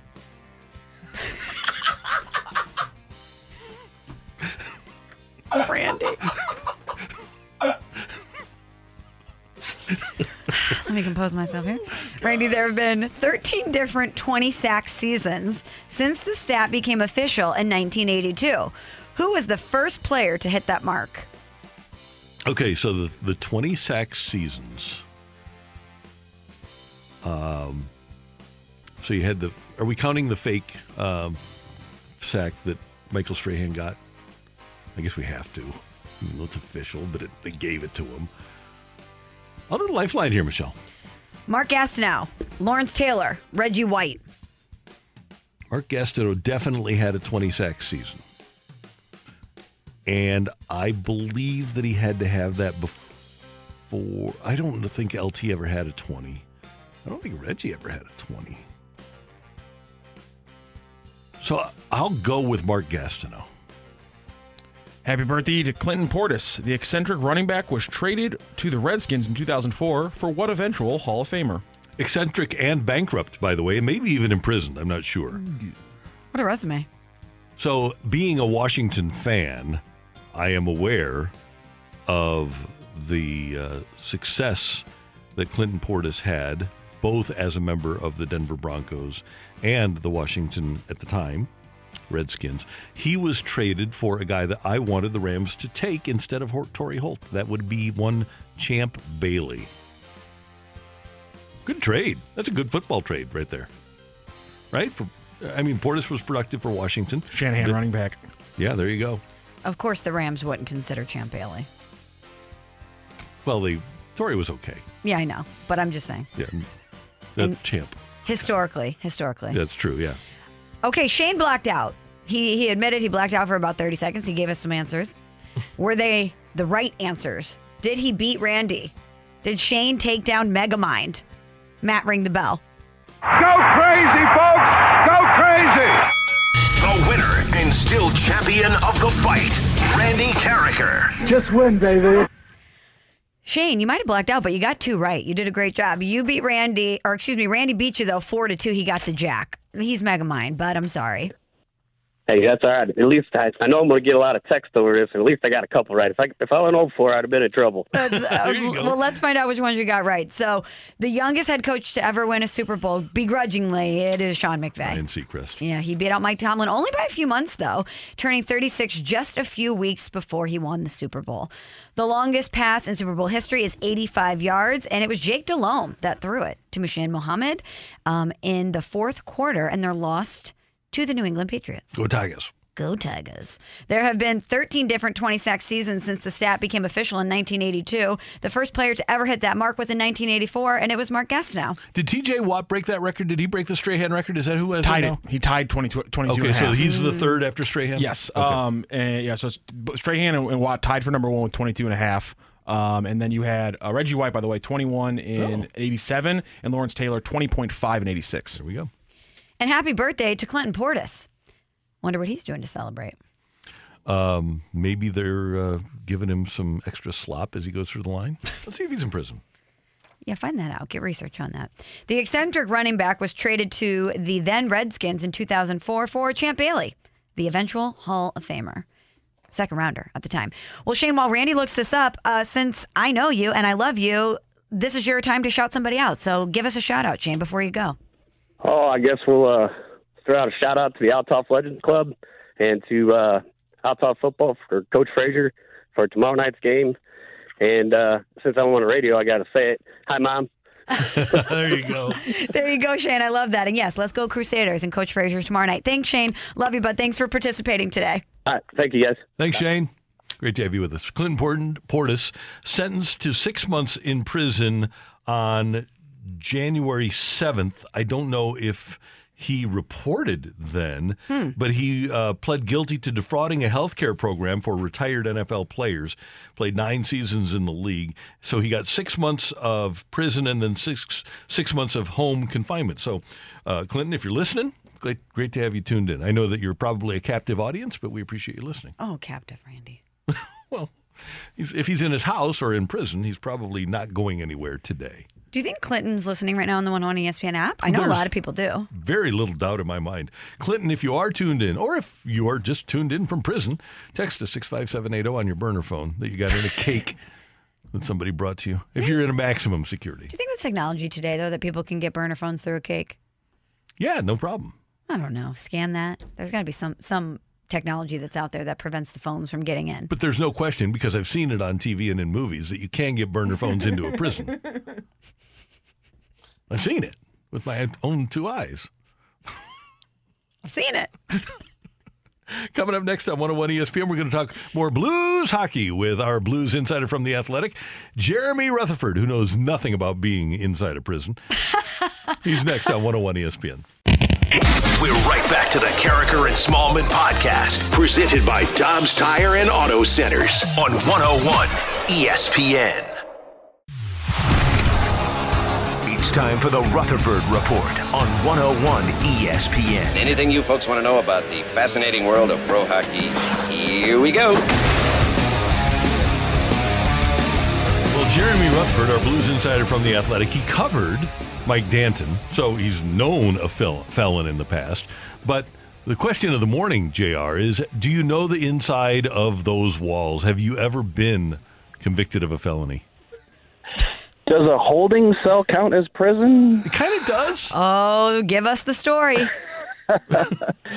Oh, my goodness. So I ran a red light. We had a family friend that was a lawyer. He said he would fix the ticket. I found out a couple years later when I was cruising Lindbergh and the nice cop pulled me over that he did not fix that ticket from a few years ago. So I went to the Clayton holding cell, and in there I'm sitting with a few nice gentlemen. And one guy says that, you know what I'm in for? And we all said, what? And he said, I had a bag of salt, a sugar, and they said it's a rock. They're going to send it to the lab. I bet you when it comes back, it's going to be a rock. And I'm thinking to myself, I have got to get out of here. So I called my mom. I said, Mom, come get me. I'm in the jail. And she said, wake her up in the middle of the night. She didn't know any better. And so anyway, a couple hours later, she still hadn't been there, and I call her back. And this is back in the days of landline, so if you call somebody on a cell, they could still be on the drive there, right? But I reach her on the landline at home again. I'm not kidding, Mom. Come get me. I am really in here. Oh, my goodness. She didn't think you were? She thought you were joking? No.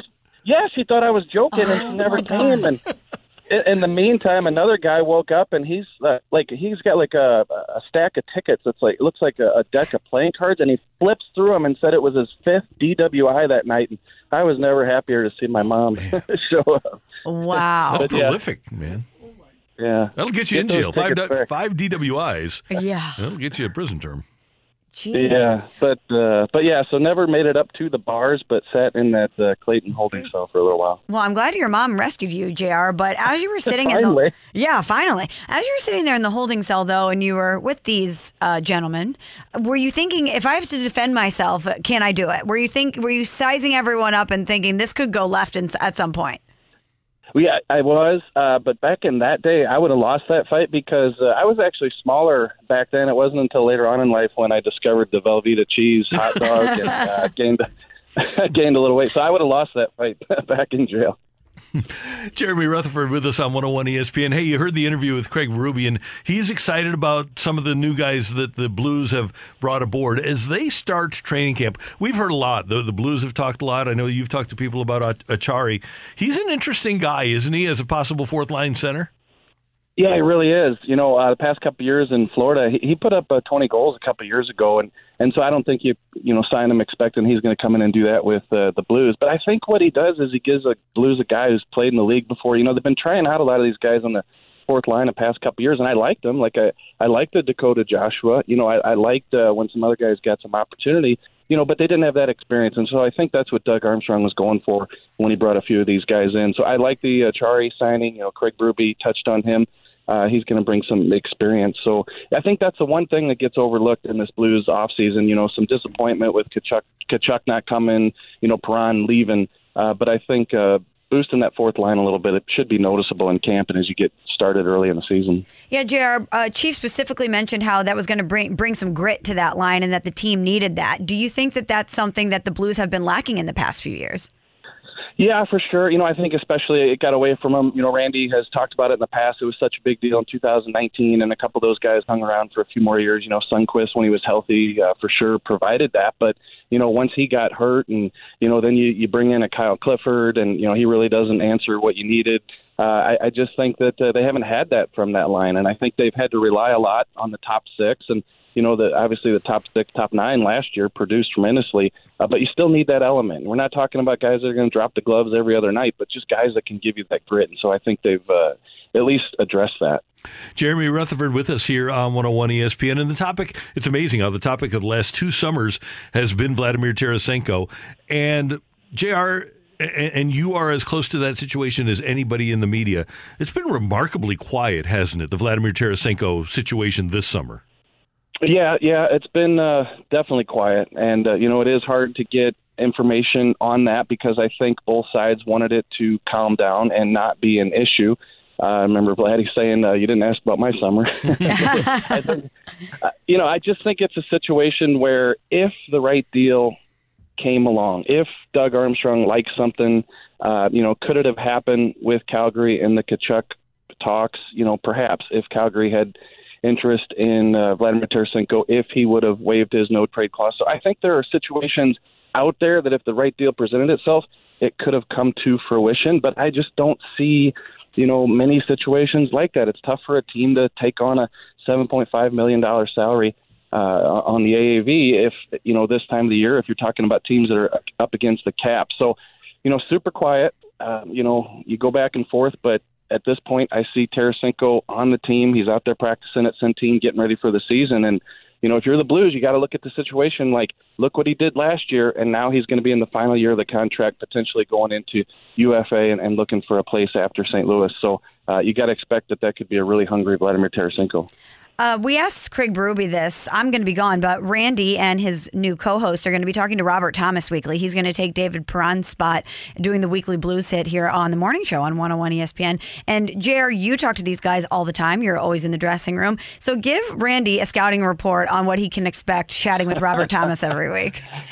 Yeah, I heard Chief's answer. I don't know if you guys know this, but I listen to the show a lot. But, I did hear Chief's answer, and I think he's right. You got to get him to open up, and Randy will definitely be able to do that. I go back to Robert Thomas's rookie year. I was with the Athletics, then, and we did something called Robert Thomas's rookie diary, and every single day after practice, Robert Thomas knew it was coming. He agreed to it. I would walk up to his locker stall and just get 1 minute. What happened today? Tell me what happened today, and then I'd go back to my computer and transcribe it. And he was great about it. He'd find a detail. Maybe it was a coach that came up to him and said something, or a player he was in awe of, or a play that was made out on the ice. And, we filled up the diary, and it was good stuff. But Chief is right, guys. He is quiet, but I think you can get him going.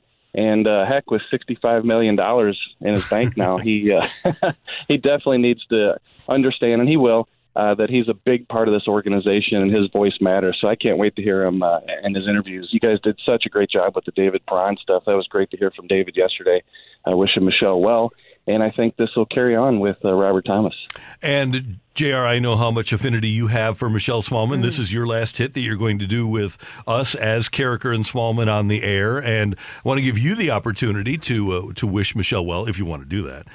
Yeah, no, absolutely, for sure. You know what? When I heard about this a few weeks ago from Michelle, honestly, the first thought was that, the show as we know it, of course, the show will continue to, do great things, but the show as we know it with Michelle, won't be the same. And as I just said a minute ago, I drive around, I tune in every day, and, I joke with Michelle about this all the time. She's the only person I know that can tell you, like the starting center for the Seattle Seahawks, and then she can tell you, what was on Kevin Durant's Instagram last night.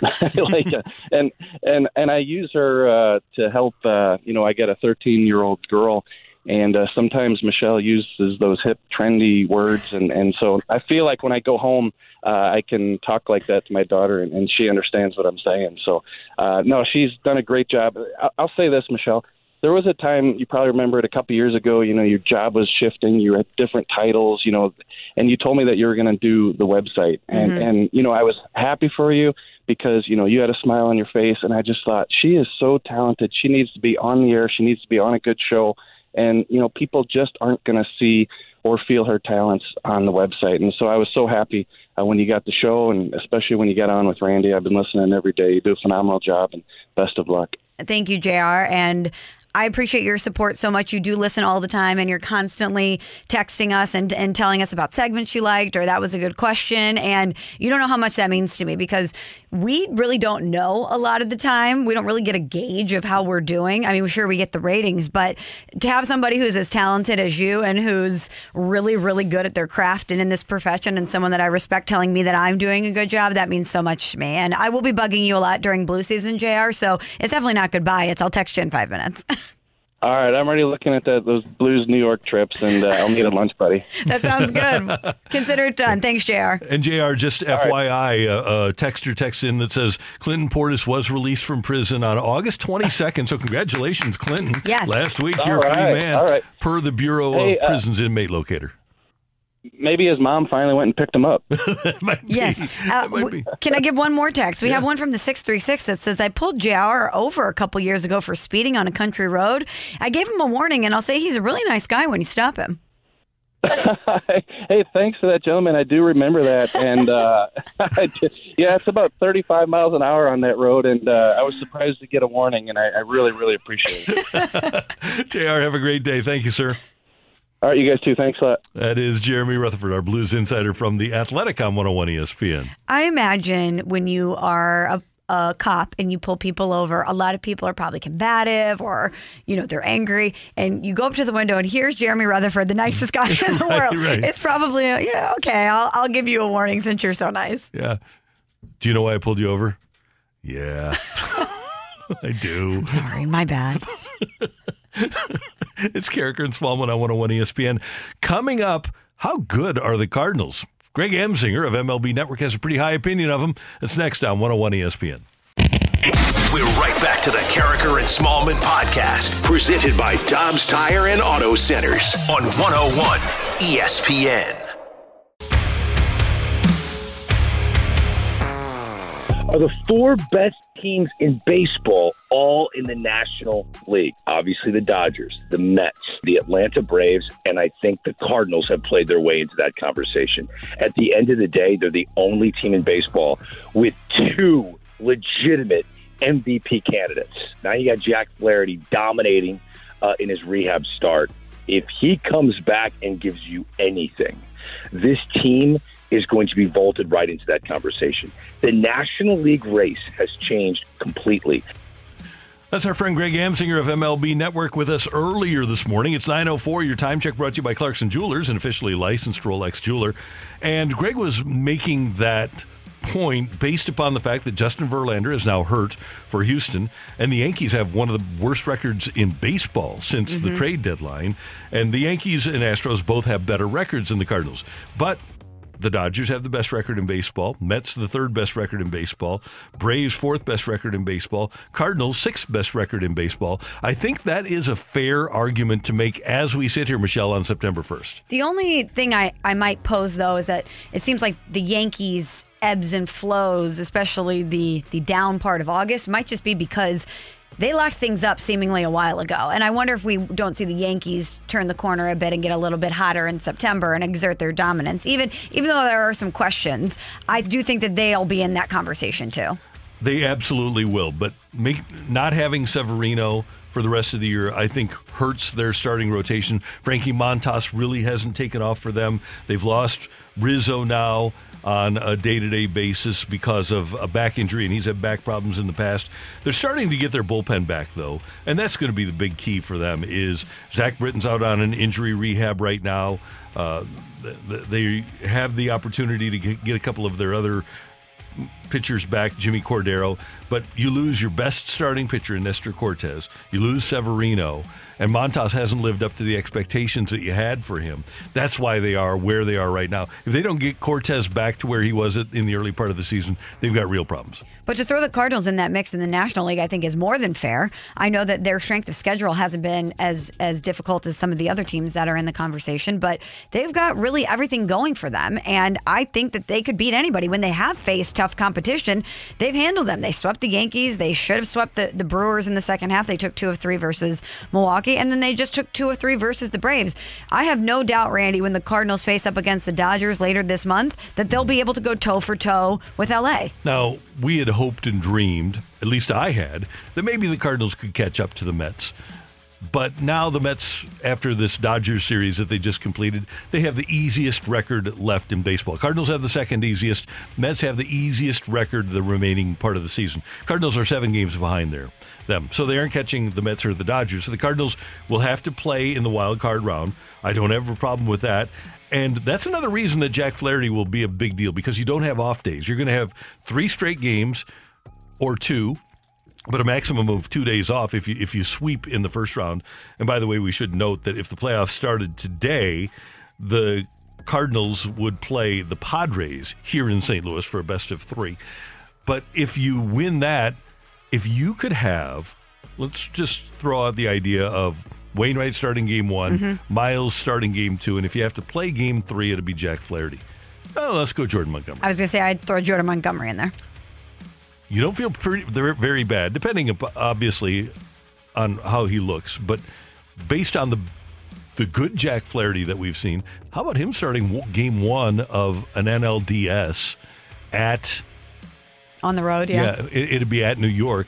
So it'd be Flaherty against DeGrom or Scherzer, and then maybe Quintana against DeGrom or Scherzer, and then you can come back with the first 3 guys that you pitched. If Jack Flaherty looks like Jack Flaherty in the second half of 2019, I'm excited. Or the first part of 2021. He was 9-1. He was the best pitcher in the National League before he got hurt. I always go back to that historic second half, though, where he was just so dominant. Because we know that that's the peak. We've seen what the ceiling is for Jack Flaherty, and it's an unbelievably high ceiling. It is. So that's what I always go back to. But am I going to place those expectations on him? No, because we have had some false starts so far this season. But if you could even get maybe 60% of 2019 second half Jack Flaherty, I like your chances if I'm the Cardinals. Yeah, I think that they have a great opportunity, and those pitching acquisitions at the deadline might mean more than we thought when they were made, and I liked the moves, but it added depth to the rotation. But now if the Cardinals have to play in that first series, and it seems like they will, you're going to have rotation depth for the second round. Mm-hmm. And if you can throw a Flaherty and a Quintana, just as an example out there, for game 1 and 2 of a series, I'm willing to take my chances with the Cardinals offense as it is. I'm willing to take my chances with those guys against any pair of pitchers that I see. I wonder if there'll be any limitations on Jack when he returns. I mean, at the outset, I'm sure they're going to be careful. But if it comes to playoff time, even if he's proven in a couple starts that he's healthy, do you think that they'll put any sort of limitations on him? I don't think that they should. And last night, he didn't have any. What was his line last night? Let me just get the latest for you. Hold on here. Here, I'm looking it up too. Okay. But he's it's a race not, to get it first. Yeah, he's not supposed to have any limitations at all for the number of pitches that he's going to throw. Katie Wu tweets he came a strike shy of finishing out the 7th. Yeah, he struck out 6 of the first 10 hitters he faced, so he looks good. And so with no pitch limitations, 6 2/3. I can't imagine that he'll be like in mid-season form on October 1st. I can't imagine that there would be any limitations on him. This Cardinals team is rocking and rolling. They're feeling very confident in themselves. Imagine, though, if you're in the clubhouse and you get Jack Flaherty back, what that does for you mentally. Not that they need a mental push by any means, because without him, I still think that they're confident in themselves and they have a good ball club. But if you can throw Jack Flaherty on top of what you already have, watch out.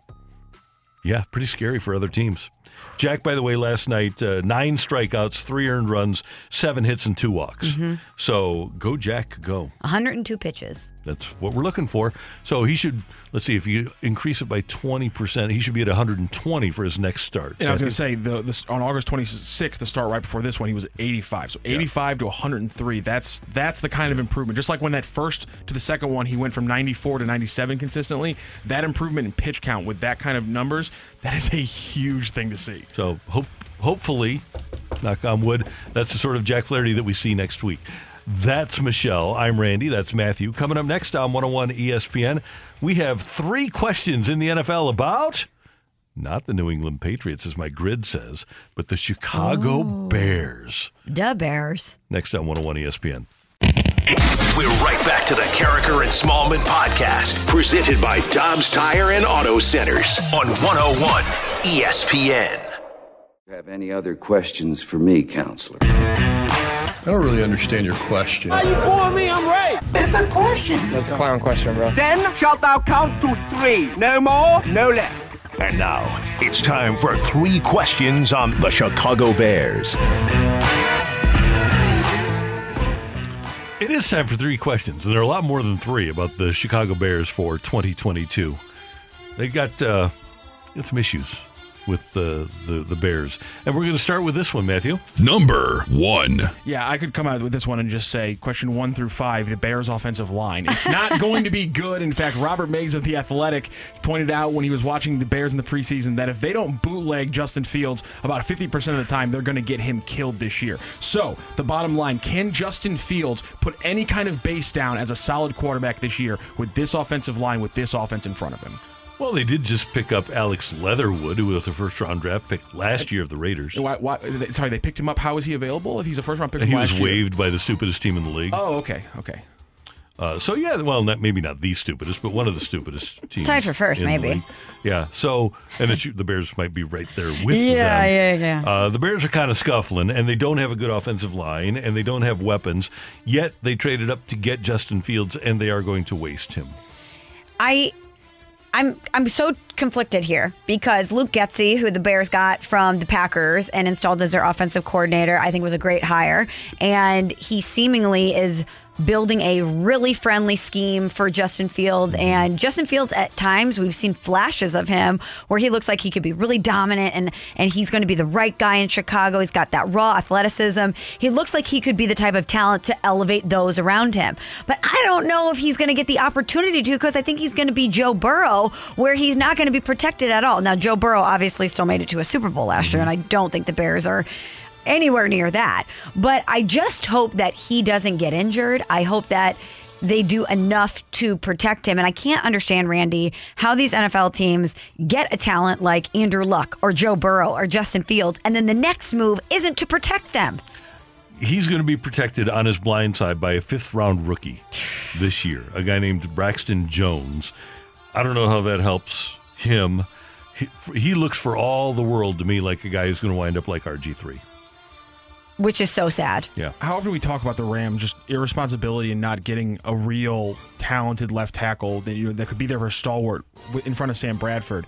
And that was with a second-round pick, and we gave them a lot for a top 40 pick being their left tackle for Sam Bradford. This is a fifth-rounder that you're sticking behind a guy you traded up for. That is coaching, team-building malpractice. By the way, their backup left tackle is Mizzou's own Larry Borum. So go Larry. I wonder how they'll fit Leatherwood in there. They right now have him listed as a backup at right guard. And they did get Riley Reif, who's been a good player in the past. He's at right tackle now. But every time I've seen them, and I've seen them a lot because they air them on Channel 4, boy, they do not look good. Number 2. Well, one person whose job it is to make him look a little bit better is head coach Matt Eberflus. He's the defensive coordinator for the Colts for a long time. Not a lot of success in the league recently for defensive coordinators. He does have a great offensive coordinator in Luke Getsy, so a whole new staff for the Bears. Can they put it together? Can they salvage anything from this season? Gary Pinkel guy. There you go.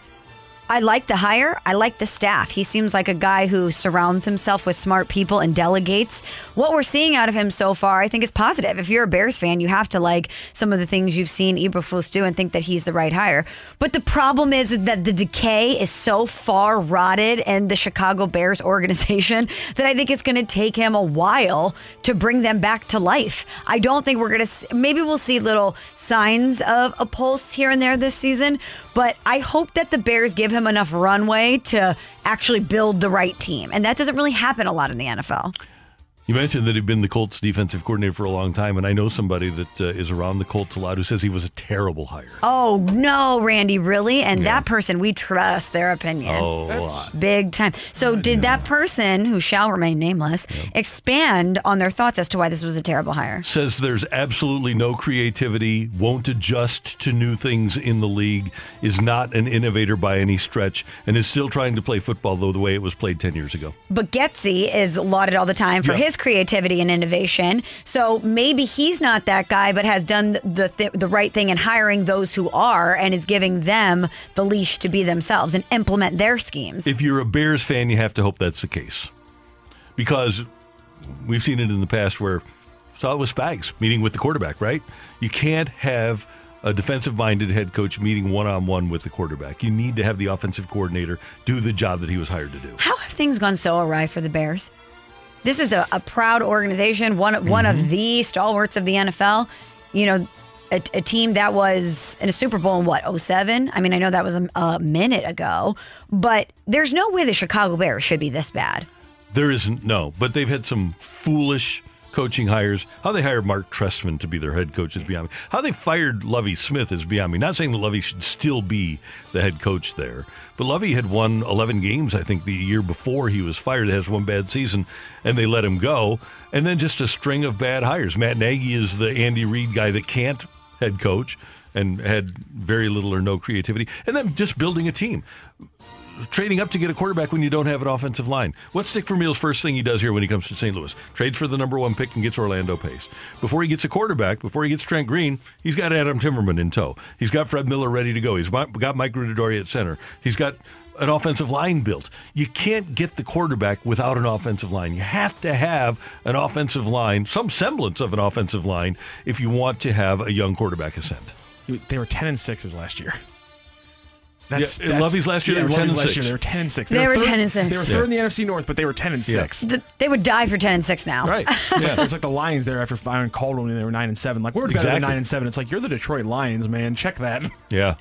Number 3. Talking about records here, so talking about a lot of rough stuff. Even the defense, your best player doesn't really want to play for your team anymore. A lot of bad things in the formula here. So, will the Bears be the worst team in the NFL? Yes. I think that they'll have some competition. I'm looking at you, Washington. I'm looking at you, Atlanta. Maybe Carolina in the mix. Seattle's not going to be good. There's going to be some teams that will compete with the Bears. I think so much of it clearly depends on Justin Fields and how good he can be despite the circumstances around him. But things don't look good for the Bears. And I hate to say that because as an Illinois girl, I would love to see the Bears be good again. I'm with you. I think they'll be picking in the top 3. I don't know if they gave up their number 1. I hope they didn't. I think just last year's number 1, and I think a second rounder next year. Okay. But I agree with you on all the teams you listed, Michelle. I think that Seattle is going to be bad. I still think the Jets are going to be bad. But I think the Bears will be in the photo of the worst teams in the league in 2022, and they aren't making the playoffs this year with that offense. And by the way, we talk about the offensive line, but Equinemius St. Brown, who did play for Luke Getsy in Green Bay, but he's kind of a Packer cast-off. They didn't even try to keep him. Darnell Mooney is another wide receiver they have. Cole Kmet, their tight end, is okay, but is Fields going to be able to get those guys the ball? David Montgomery, their running back, seems to get hurt every year. They don't have a lot of great weapons either. If they had weapons and no offensive line, or an offensive line and no weapons, you'd feel like, okay, there's something there to work with. You got Justin Fields and then 10 guys.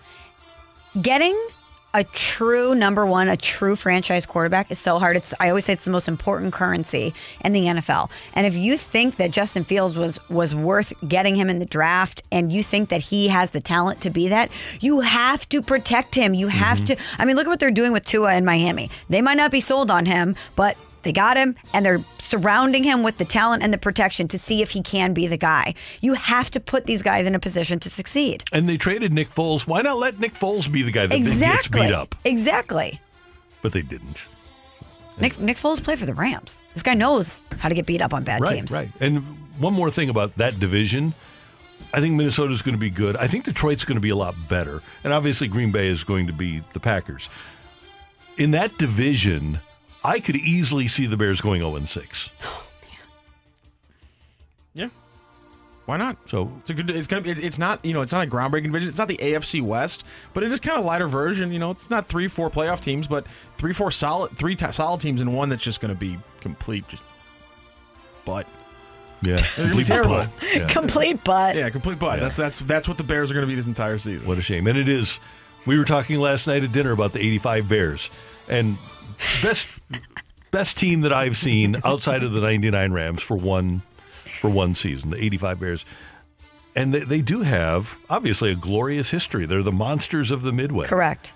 And for that franchise to be in that sort of disrepair, and it's interesting to think, when you look at the NFL, how bad the Jets, Giants, and Bears are. Yes. In your top 3 markets, you've got 3 horrific franchises going right now. Then you got the Rams in the number 2 market. And the Chargers. It's not like they've all been struggling to find the most important position on the field, the most marketable one for the majority of the time. Unbelievable. And the Bears look like they have the guy who might have the talent to be that guy. Right. But they're messing it up. Yeah, they're self-sabotaging. CB, Chicago Bears, complete butt, as Matt said. There you go. Coming up next on 101 ESPN, you're killing me, Smalls. We're right back to the Carricker and Smallman podcast, presented by Dobbs Tire and Auto Centers on 101 ESPN. What's totally killing Smalls right now? You're killing me, Smalls. You're killing me, Smalls, with Michelle Smallman on 101 ESPN. Brought to you by Mobile on the Run. On the Run is your summertime snack and sip store. It's time for... You're killing me, Smalls. Some big news coming out of the NFL, Randy. We have a quarterback that signed a big contract. Who signed? Let me guess. Who got the... Baker Mayfield with the Panthers. No. He didn't get an extension. No. Lamar. No, not Lamar. No. Lamar. No, because I know that's what everyone's thinking, right? That the Ravens would lock up a deal with Lamar so it's not lingering into the season. Derek Carr. No, that's not it. Tua. No. Please. Who is it? They need to see how the season plays out. It's Wilson and the Denver Broncos. They just reached an agreement on a 5-year, $245 million contract extension and includes $165 million guaranteed. This now ties Russell Wilson to the Denver Broncos for 7 total years and $296 million. Doesn't this deal and the Kyler Murray deal provide a template for Lamar, who is his own agent, but here's a guy that has been to a Super Bowl and 2 Super Bowls, and Russell Wilson hasn't won an MVP and got that sort of money. It seems like, granted, Russell's older, so maybe there's a little bit more term for Lamar. Seems to me that should be a pretty good template for what Lamar is looking for. I would think so. Do you think that it works against him that he doesn't have an agent? Probably does. I would think that the team is probably trying to sweat him a little bit. I would think so too. And I understand where he's coming from probably. I know all the people that are going to get this done. I can advocate for myself. Why would I pay someone else to do that? 5%, right? Yeah, I mean, it's not cheap, especially when you're signing a big deal. However, I think there is something about having kind of a neutral party in there, explaining why you're worth the money, somebody that's not afraid to be hard and go at the organization, because I would imagine there's some at least modicum of civility when you're talking to your bosses essentially about why you're worth this much money. You know that it could potentially get contentious. I would just imagine that you might get more done if there's somebody else in there, even though I really do understand why he might not want to hire somebody to do this for him. Yeah, I'm with you. It just makes sense. So, Michelle, the Murray contract is $230 million, and the guarantees for Kyler are, and by the way, that was I'm guessing that Russell Wilson doesn't have a film study clause. We have not seen that report yet, no. So, but Murray's deal is about $105 million guaranteed at signing, $160 million guaranteed overall. Russell just got $165 for $235. So, if you are Lamar Jackson, I think you go $240 and ask for $170 in guaranteed money. It seems pretty simple. He's won an MVP. Yeah. I know Russ has a Super Bowl, but yeah, you've won the MVP. Right. You know what your worth is. Yeah. And I'm glad that agents and players have been mature enough, I don't know, forward-thinking enough to recognize that the Deshaun deal is an outlier. That NFL quarterbacks are not going to get 100% guaranteed contracts. And, hey, the Rams had a guy that got hurt, right? The St. Louis Rams in Bradford. If Deshaun Watson tears up his knee or winds up in prison or something, and that money is all guaranteed, and it goes against your cap. And then what do? You're not in a good spot. No. And at one point, not too long ago, Jimmy Garoppolo was the highest paid quarterback in the league. And now the 49ers could afford to get rid of him if they had wanted to. Yeah, the market dictates it. Whether, just like with Kyler, even though there's some questions around Kyler Murray, if you think that he could be the guy, you got to lock him up, and the market is going to dictate the price. Russell Wilson's guaranteed money in that contract, $160. Patrick Mahomes' guaranteed money in his 10-year deal, $140. See, isn't that interesting? That's actually $165. Let's not forget the $5 million. Yeah, you just want to be the next guy. Exactly. Now I'm reading this report from Adam Schefter on ESPN.com. No clause that I see so far banning Russell Wilson from saying Mr. Unlimited ever again, which is Unlimited. That is just a miss on the part of the Denver Broncos, because he's the face of your franchise. He is the brand. You can't have him saying this. No, you cannot. It's ridiculous. You have to protect yourselves.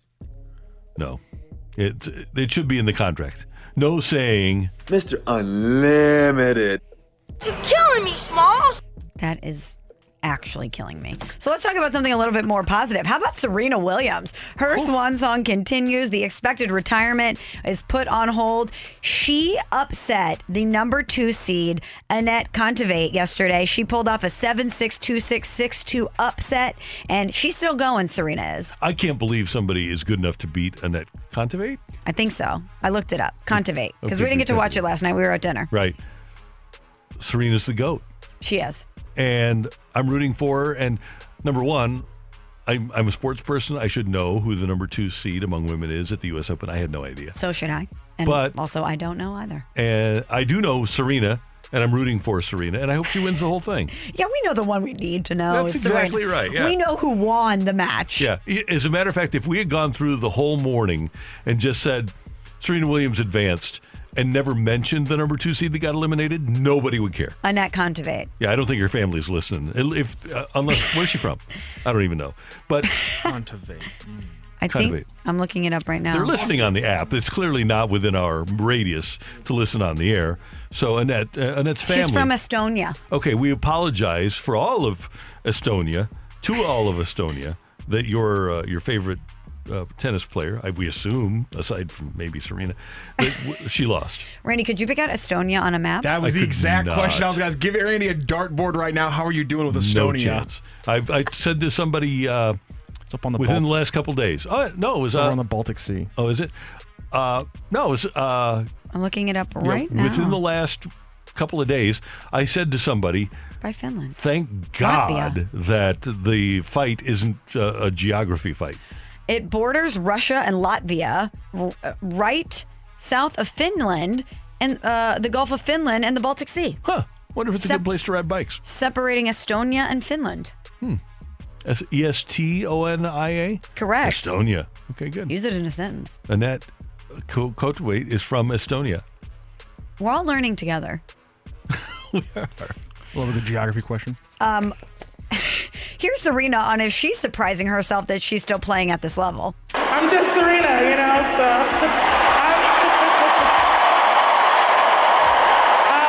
honestly, it's, after I lost the second set, I thought, oh my goodness, I got to give my best effort because this could be it. And so really, I just wanted to just keep trying and see what I could do and just do my best. And I was just really excited, to be honest. I love how she says, I'm just Serena. You're a singular name. You're like Tiger. There's only a few people who are as globally successful and popular as you. You're not just some person. You're not just Serena. You're arguably the GOAT. Just look at the Michelob Ultra commercial from last year. Who was, of all of those major stars that were in that Michelob Ultra commercial, who was far and away the most recognizable of all of those major stars? It was her, right? Of course. And you're right. If you see her and Tiger, you say, okay, it's her and Tiger. But if you see her and Tiger and Giannis, who's a global superstar, you say, oh, it's Serena and Tiger, and who's that guy? It's amazing how much of a cultural icon this tennis player is. She's remarkable, amazing, incredible. She is. Before we wrap things up here, would you like some fun facts about Estonia? Yes, I like Estonia fun facts. Do I want a vacation there first? Well, Randy, the first fun fact is that Estonia has over 2,000 islands. Okay, probably don't. So it's kind of similar to the Maldives. They're not tropical islands. Do you need a boat? It looks like, yes, if it's an island, I would imagine you need a boat to get there. Yeah. Or a helicopter. Here's a fun fact about Estonia. Wife carrying is a sport in Estonia. Okay. Oh, that's an ESPN The Ocho thing. Okay, good. I like it. It's an Estonian pastime, and husbands pick up their wives and they race several hundred meters with their better halves upside down on their backs with her legs over his neck and shoulders. The track must have 2 dry obstacles on it and a 1 meter deep water obstacle. And the wife carried has to be your own. It just can't be a random wife that you pick or your neighbor's. The wife has to be at least 17 years old. So that suggests that they're marrying young in Estonia. Well, because they want lighter women to carry. That's why they want smaller people. Now, I have some questions about this. As do I. My first question would be, is there a reward for winning said wife-carrying competition? Yes, it's a world championship. Oh, so you just get bragging rights, basically. I'm sure you get some hardware, too. Okay, but I guess my question is there enough cash so that if you're a gentleman and a woman, that you scout each other so that you can win this thing on an annual basis? Like, does a smaller woman look for a big, strong guy that can carry her? And does a guy look for a smaller... Is you're marrying for the competition. Right. Is it worth it to be married for the competition? That would be my question. I don't know, because after your competing days are over, you're still married to... Well, I guess you could get a divorce. Yeah, you could. A lot of people are doing it. So the length of the track is 253.6 meters. Oh, that's long. Yes. So the only equipment allowed is a belt worn by the carrier and a helmet worn by the carried. So the woman on the man's back is allowed to wear a helmet, which I would imagine you're banging against his back. Right. So good thing you can protect your head. You could get concussed. I do think this needs to be on the Ocho. This is absolutely a sport that could draw a niche. Oh, they've showed it before. Okay, when good. ESPN does those crazy stuff. Randy, I do have an answer, though, I think, to your question. Do you want a vacation there? So on the western coast, on the western border of Estonia, they're separated from Russia by just a lake. Yeah, you don't want to then. So, yeah, like they share the lake kind of like we do with some of the Great Lakes with Canada. It's kind of one of those situations. I don't think I really want to. Seems like Poots could attack at any time. I'm not cool with that. Poots. Final fun fact. Pootie? Yeah, that works. I like that better. I like Pootie better. Pootie. It's a nickname. I don't like it. I don't like it one Well, bit. I don't want to use Vladdy. No, we can absolutely not use Vladdy. Okay. So I got Poots. Is Poots okay? Is that acceptable? I don't like Poots either. Poots. Well, this is something we want it to be somewhat derogatory about the guy. Yeah, for sure. Hope he's not listening. He might be. He can poison me. You can get the app worldwide. I'm just saying, the 101 ESPN app, you can literally listen from anywhere. And I think they have like software that allows them when somebody says his name. That's right. Let me give you one more fun fact that ties into He's a good hockey player. The wife carrying. Okay. People from Estonia are considered amongst the tallest in Europe. So maybe we should be going there to scout hoops players. Okay. And Estonian women have a reputation for being among the world's most beautiful. They have a high ratio of international supermodels per capita. It's higher than anywhere else in the world. So not only are these Estonian men looking at these women to potentially win the wife-carrying world championship, but they have all these beautiful and tall women there. I kind of wish now that I would have watched last night's match. She's gorgeous. I looked her up. I didn't see in that. Okay, good. Good for her. She and Serena both. Just saying. Estonia, who knew? Huh. What do you call a woman with no arms, no legs on a tennis court? Randy, no. Randy, no. Annette. Is that why Serena beat her? Randy!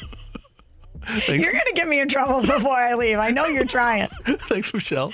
You're welcome. We are going to head down the stretch. The Cardinals are off today, but we're going to head down the stretch, and we've got what's coming up for you next on 101 ESPN. We're right back to the Carricker and Smallman podcast, presented by Dobbs Tire and Auto Centers on 101 ESPN. A couple of apologies. Number one, to anybody named Annette who doesn't have any arms or legs. Number two, we did get a text from the 309. This guy was offended that we didn't air this, and I didn't see it, so that's why I didn't air it. What happened? I didn't see it either. I close out the text line. Estonia fact. Okay. In disc golf, Kristen Tatar is the number one female disc golfer in the world, and she's from Estonia. Is that true? Number one female disc golfer in the world, Kristen Tatar. Yep, I just looked it up. She is, in fact, leading. She's out in front after day 2 of the PDGA. I wonder if she looks like a supermodel. Oh, Randy. Well, we heard about all the supermodels that come from there, so she's cute. She's cute. That's like saying she has a nice personality. No, she's just. I'm not looking at her. I'm sure she's gorgeous. I think she's a world-class athlete. That's the thing. That's an important thing. You know, when you go to brunch sometimes with your girlfriends and they're telling you about this guy they went on a date with, you're like, how'd the date go? He was nice. That's all you need to know. He was nice. He was nice. So that one's over, is what you're telling me. Saying someone has a good personality or saying they're nice, you would think would be a check mark, but usually it's not. Yeah. Michelle, you have an Alfredo sauce story for us. I do. An unfortunate story about Alfredo sauce. Not a great recipe, if you know what I mean. So we are just going to be so loose I only have one show left. One show left. So sad. So in Tennessee, a truck, an 18-wheeler, in fact, was carrying hundreds of bottles of Alfredo sauce. The truck crashed and spilled the Alfredo sauce all over I-55. It looked like snow because there was so much Alfredo sauce all over the highway. It was 2 feet deep in certain places. And that's a lot to clean up. So it caused major traffic jams. And the problem is that Alfredo sauce is sitting there all day while they're trying to block the traffic off. You need to get the crew in to clean it up. And while it was sitting there, it is summertime. And we are talking Tennessee. This Alfredo sauce was baking in the sun. Ooh, delicious. No, I think it was pretty disgusting. Oh. I think it didn't smell great. Alfredo sauce on the highway baking in the sun? It might cause somebody to develop a level of disdain for Alfredo sauce that they ordinarily wouldn't have. Like you might say, hey, I'll get that spaghetti with Alfredo sauce. And then after you smell that, you say, I'm done with Alfredo sauce. Probably. And earlier this week, 150,000 tomatoes were spilled on a California interstate. So we're making a hell of a meal here on the highways. Yeah, what's going on with Italian things here? The tomatoes falling out, the Alfredo sauce, what's going on? Remember the great tragedy a few years ago when the Bud Light truck tipped over? So sad. It was really, people were crying, going out there and crying, literally. Well, that's a big party foul. You can't waste beer like that. It's a tragedy. Matthews, the amount of beer that gets wasted every day, like when I was in college, you'd go through after the next morning after a party, you'd just be like, look at all the wounded soldiers, and it'd just be like pop topped, just completely full. That would make me, and I would have a single tear come down my cheek. Can I give you guys one late take it or leave it? We were remiss to bring this up today. Take it or leave it. Even though the Reds lost last night, Cincinnati is thrilled this morning because they never have to see Yadier Molina again. I will take that. And somebody made the point that the Reds fans were chanting Yadi, Yadi. It wasn't the Reds fans. It was the Cardinal fans that were chanting Yadi. Just the same people that were going new when Lars Nootbaar hit the home run. Those are not Reds fans. No, people not at in all. Cincinnati are like, thank goodness he is gone. Yeah, they didn't like him. He got in some fights with those guys. Brandon Phillips, lest we forget. Yeah, Johnny Cueto. Yeah, not great. But I feel for Reds fans because it's got to be hard to have the same guy tormenting you for 2 decades. Yeah, it really does. All right, so tomorrow is going to be a big day because it's the last day of Carricker and Smallman. Yeah. If you aren't aware of it, Michelle is going back to ESPN, going back up to the Northeast. She's going to hang with Greg Amsinger and watch Cardinal games in bars in New York City. Facts, confirmed. Yeah, which is a great thing. But so tomorrow is going to be, I know it'll be a bittersweet day for you. I just want to know how you're going to mentally prepare. I don't know. I want to treat it like it's any other show and just come in and do what we do and Good have luck with fun. that. And then at the end, I wrote a little something, and we should probably do what we did for Dick Vermeil and everybody can text in. Do we have tickets to give away or something? We should have people text in put the timer on my little goodbye speech and see at what point I cry. We'll have that going. And the winner can get a t-shirt because I tried to read through it and I didn't make it very far. So I've never cried on air before. Tomorrow could be a first. We could be making history. Vegas has the over-under at 1 minute, 1 second. Ooh, man. I'm betting the under there. Yeah, no, there's some jokes in there. Some reminiscing of some good times. But I have to say thank you. There's so many people to thank. And tomorrow, hopefully, we will be able to tell you what the next iteration of this show is going to be. I'm going to be here. I got a contract, so I'm going to be here. Randy's locked in. He's not going anywhere. Don't you worry. But hopefully tomorrow, and we'll tell you, we'll tweet it and everything, when the announcement is going to be. Hopefully we'll be able to do that tomorrow morning. And then and I'm off next week, so the new show won't start until after Labor Day week. I'm going to Chicago this weekend to ride in the Bike the Drive. They close down Lakeshore Drive. So fun. On Labor Day weekend, on the Sunday of Labor Day weekend every year. And it's like a 30-mile ride. It's flat. It's easy. But I love doing it. It's fun. It's going to be a good time. You're going to have a great time. And I can't wait to announce who your new partner is going to be because I can't wait to listen to it. It's going to be a great pairing and a great show. Well, if we're able to pull it off tomorrow, you can make the official announcement. I hope we could get that person in studio. That's our goal. Because I would love to. Maybe I should make a fake torch and I can pass the actual torch. Oh, that'd be You great. know what I Yeah. mean? Maybe we have these things that cover our microphones, a microphone muff. I could pass the microphone muff over. That'd be good. So, yeah, hopefully we can get that person on an airplane and get them here and announce something tomorrow for you. Great job today by our producer engineer, the one and only Matthew Rocchio. Pleasure. Michelle, this was fun. It was. It was fun, and it was weird, but I loved it. And we thank you for tuning in, texting in, and being a part of the show. For all of us, until tomorrow morning at 7. Have a great day, St. Louis. You've been listening to the Carricker and Smallman podcast, presented by Dobbs Tire and Auto Centers on 101 ESPN. Peloton, let's go. This holiday, with the right music and the right motivation from world-class instructors, we're going to pick it up a notch. It's the holiday season. You might just surprise yourself with what you're capable of. Work out to thousands of live and on-demand classes, from running to cycling to yoga. Try Peloton risk-free with a 30-day home trial. New members only, not available in remote locations. See additional terms at onepeloton.com/home-trial. Peloton, motivation that moves you.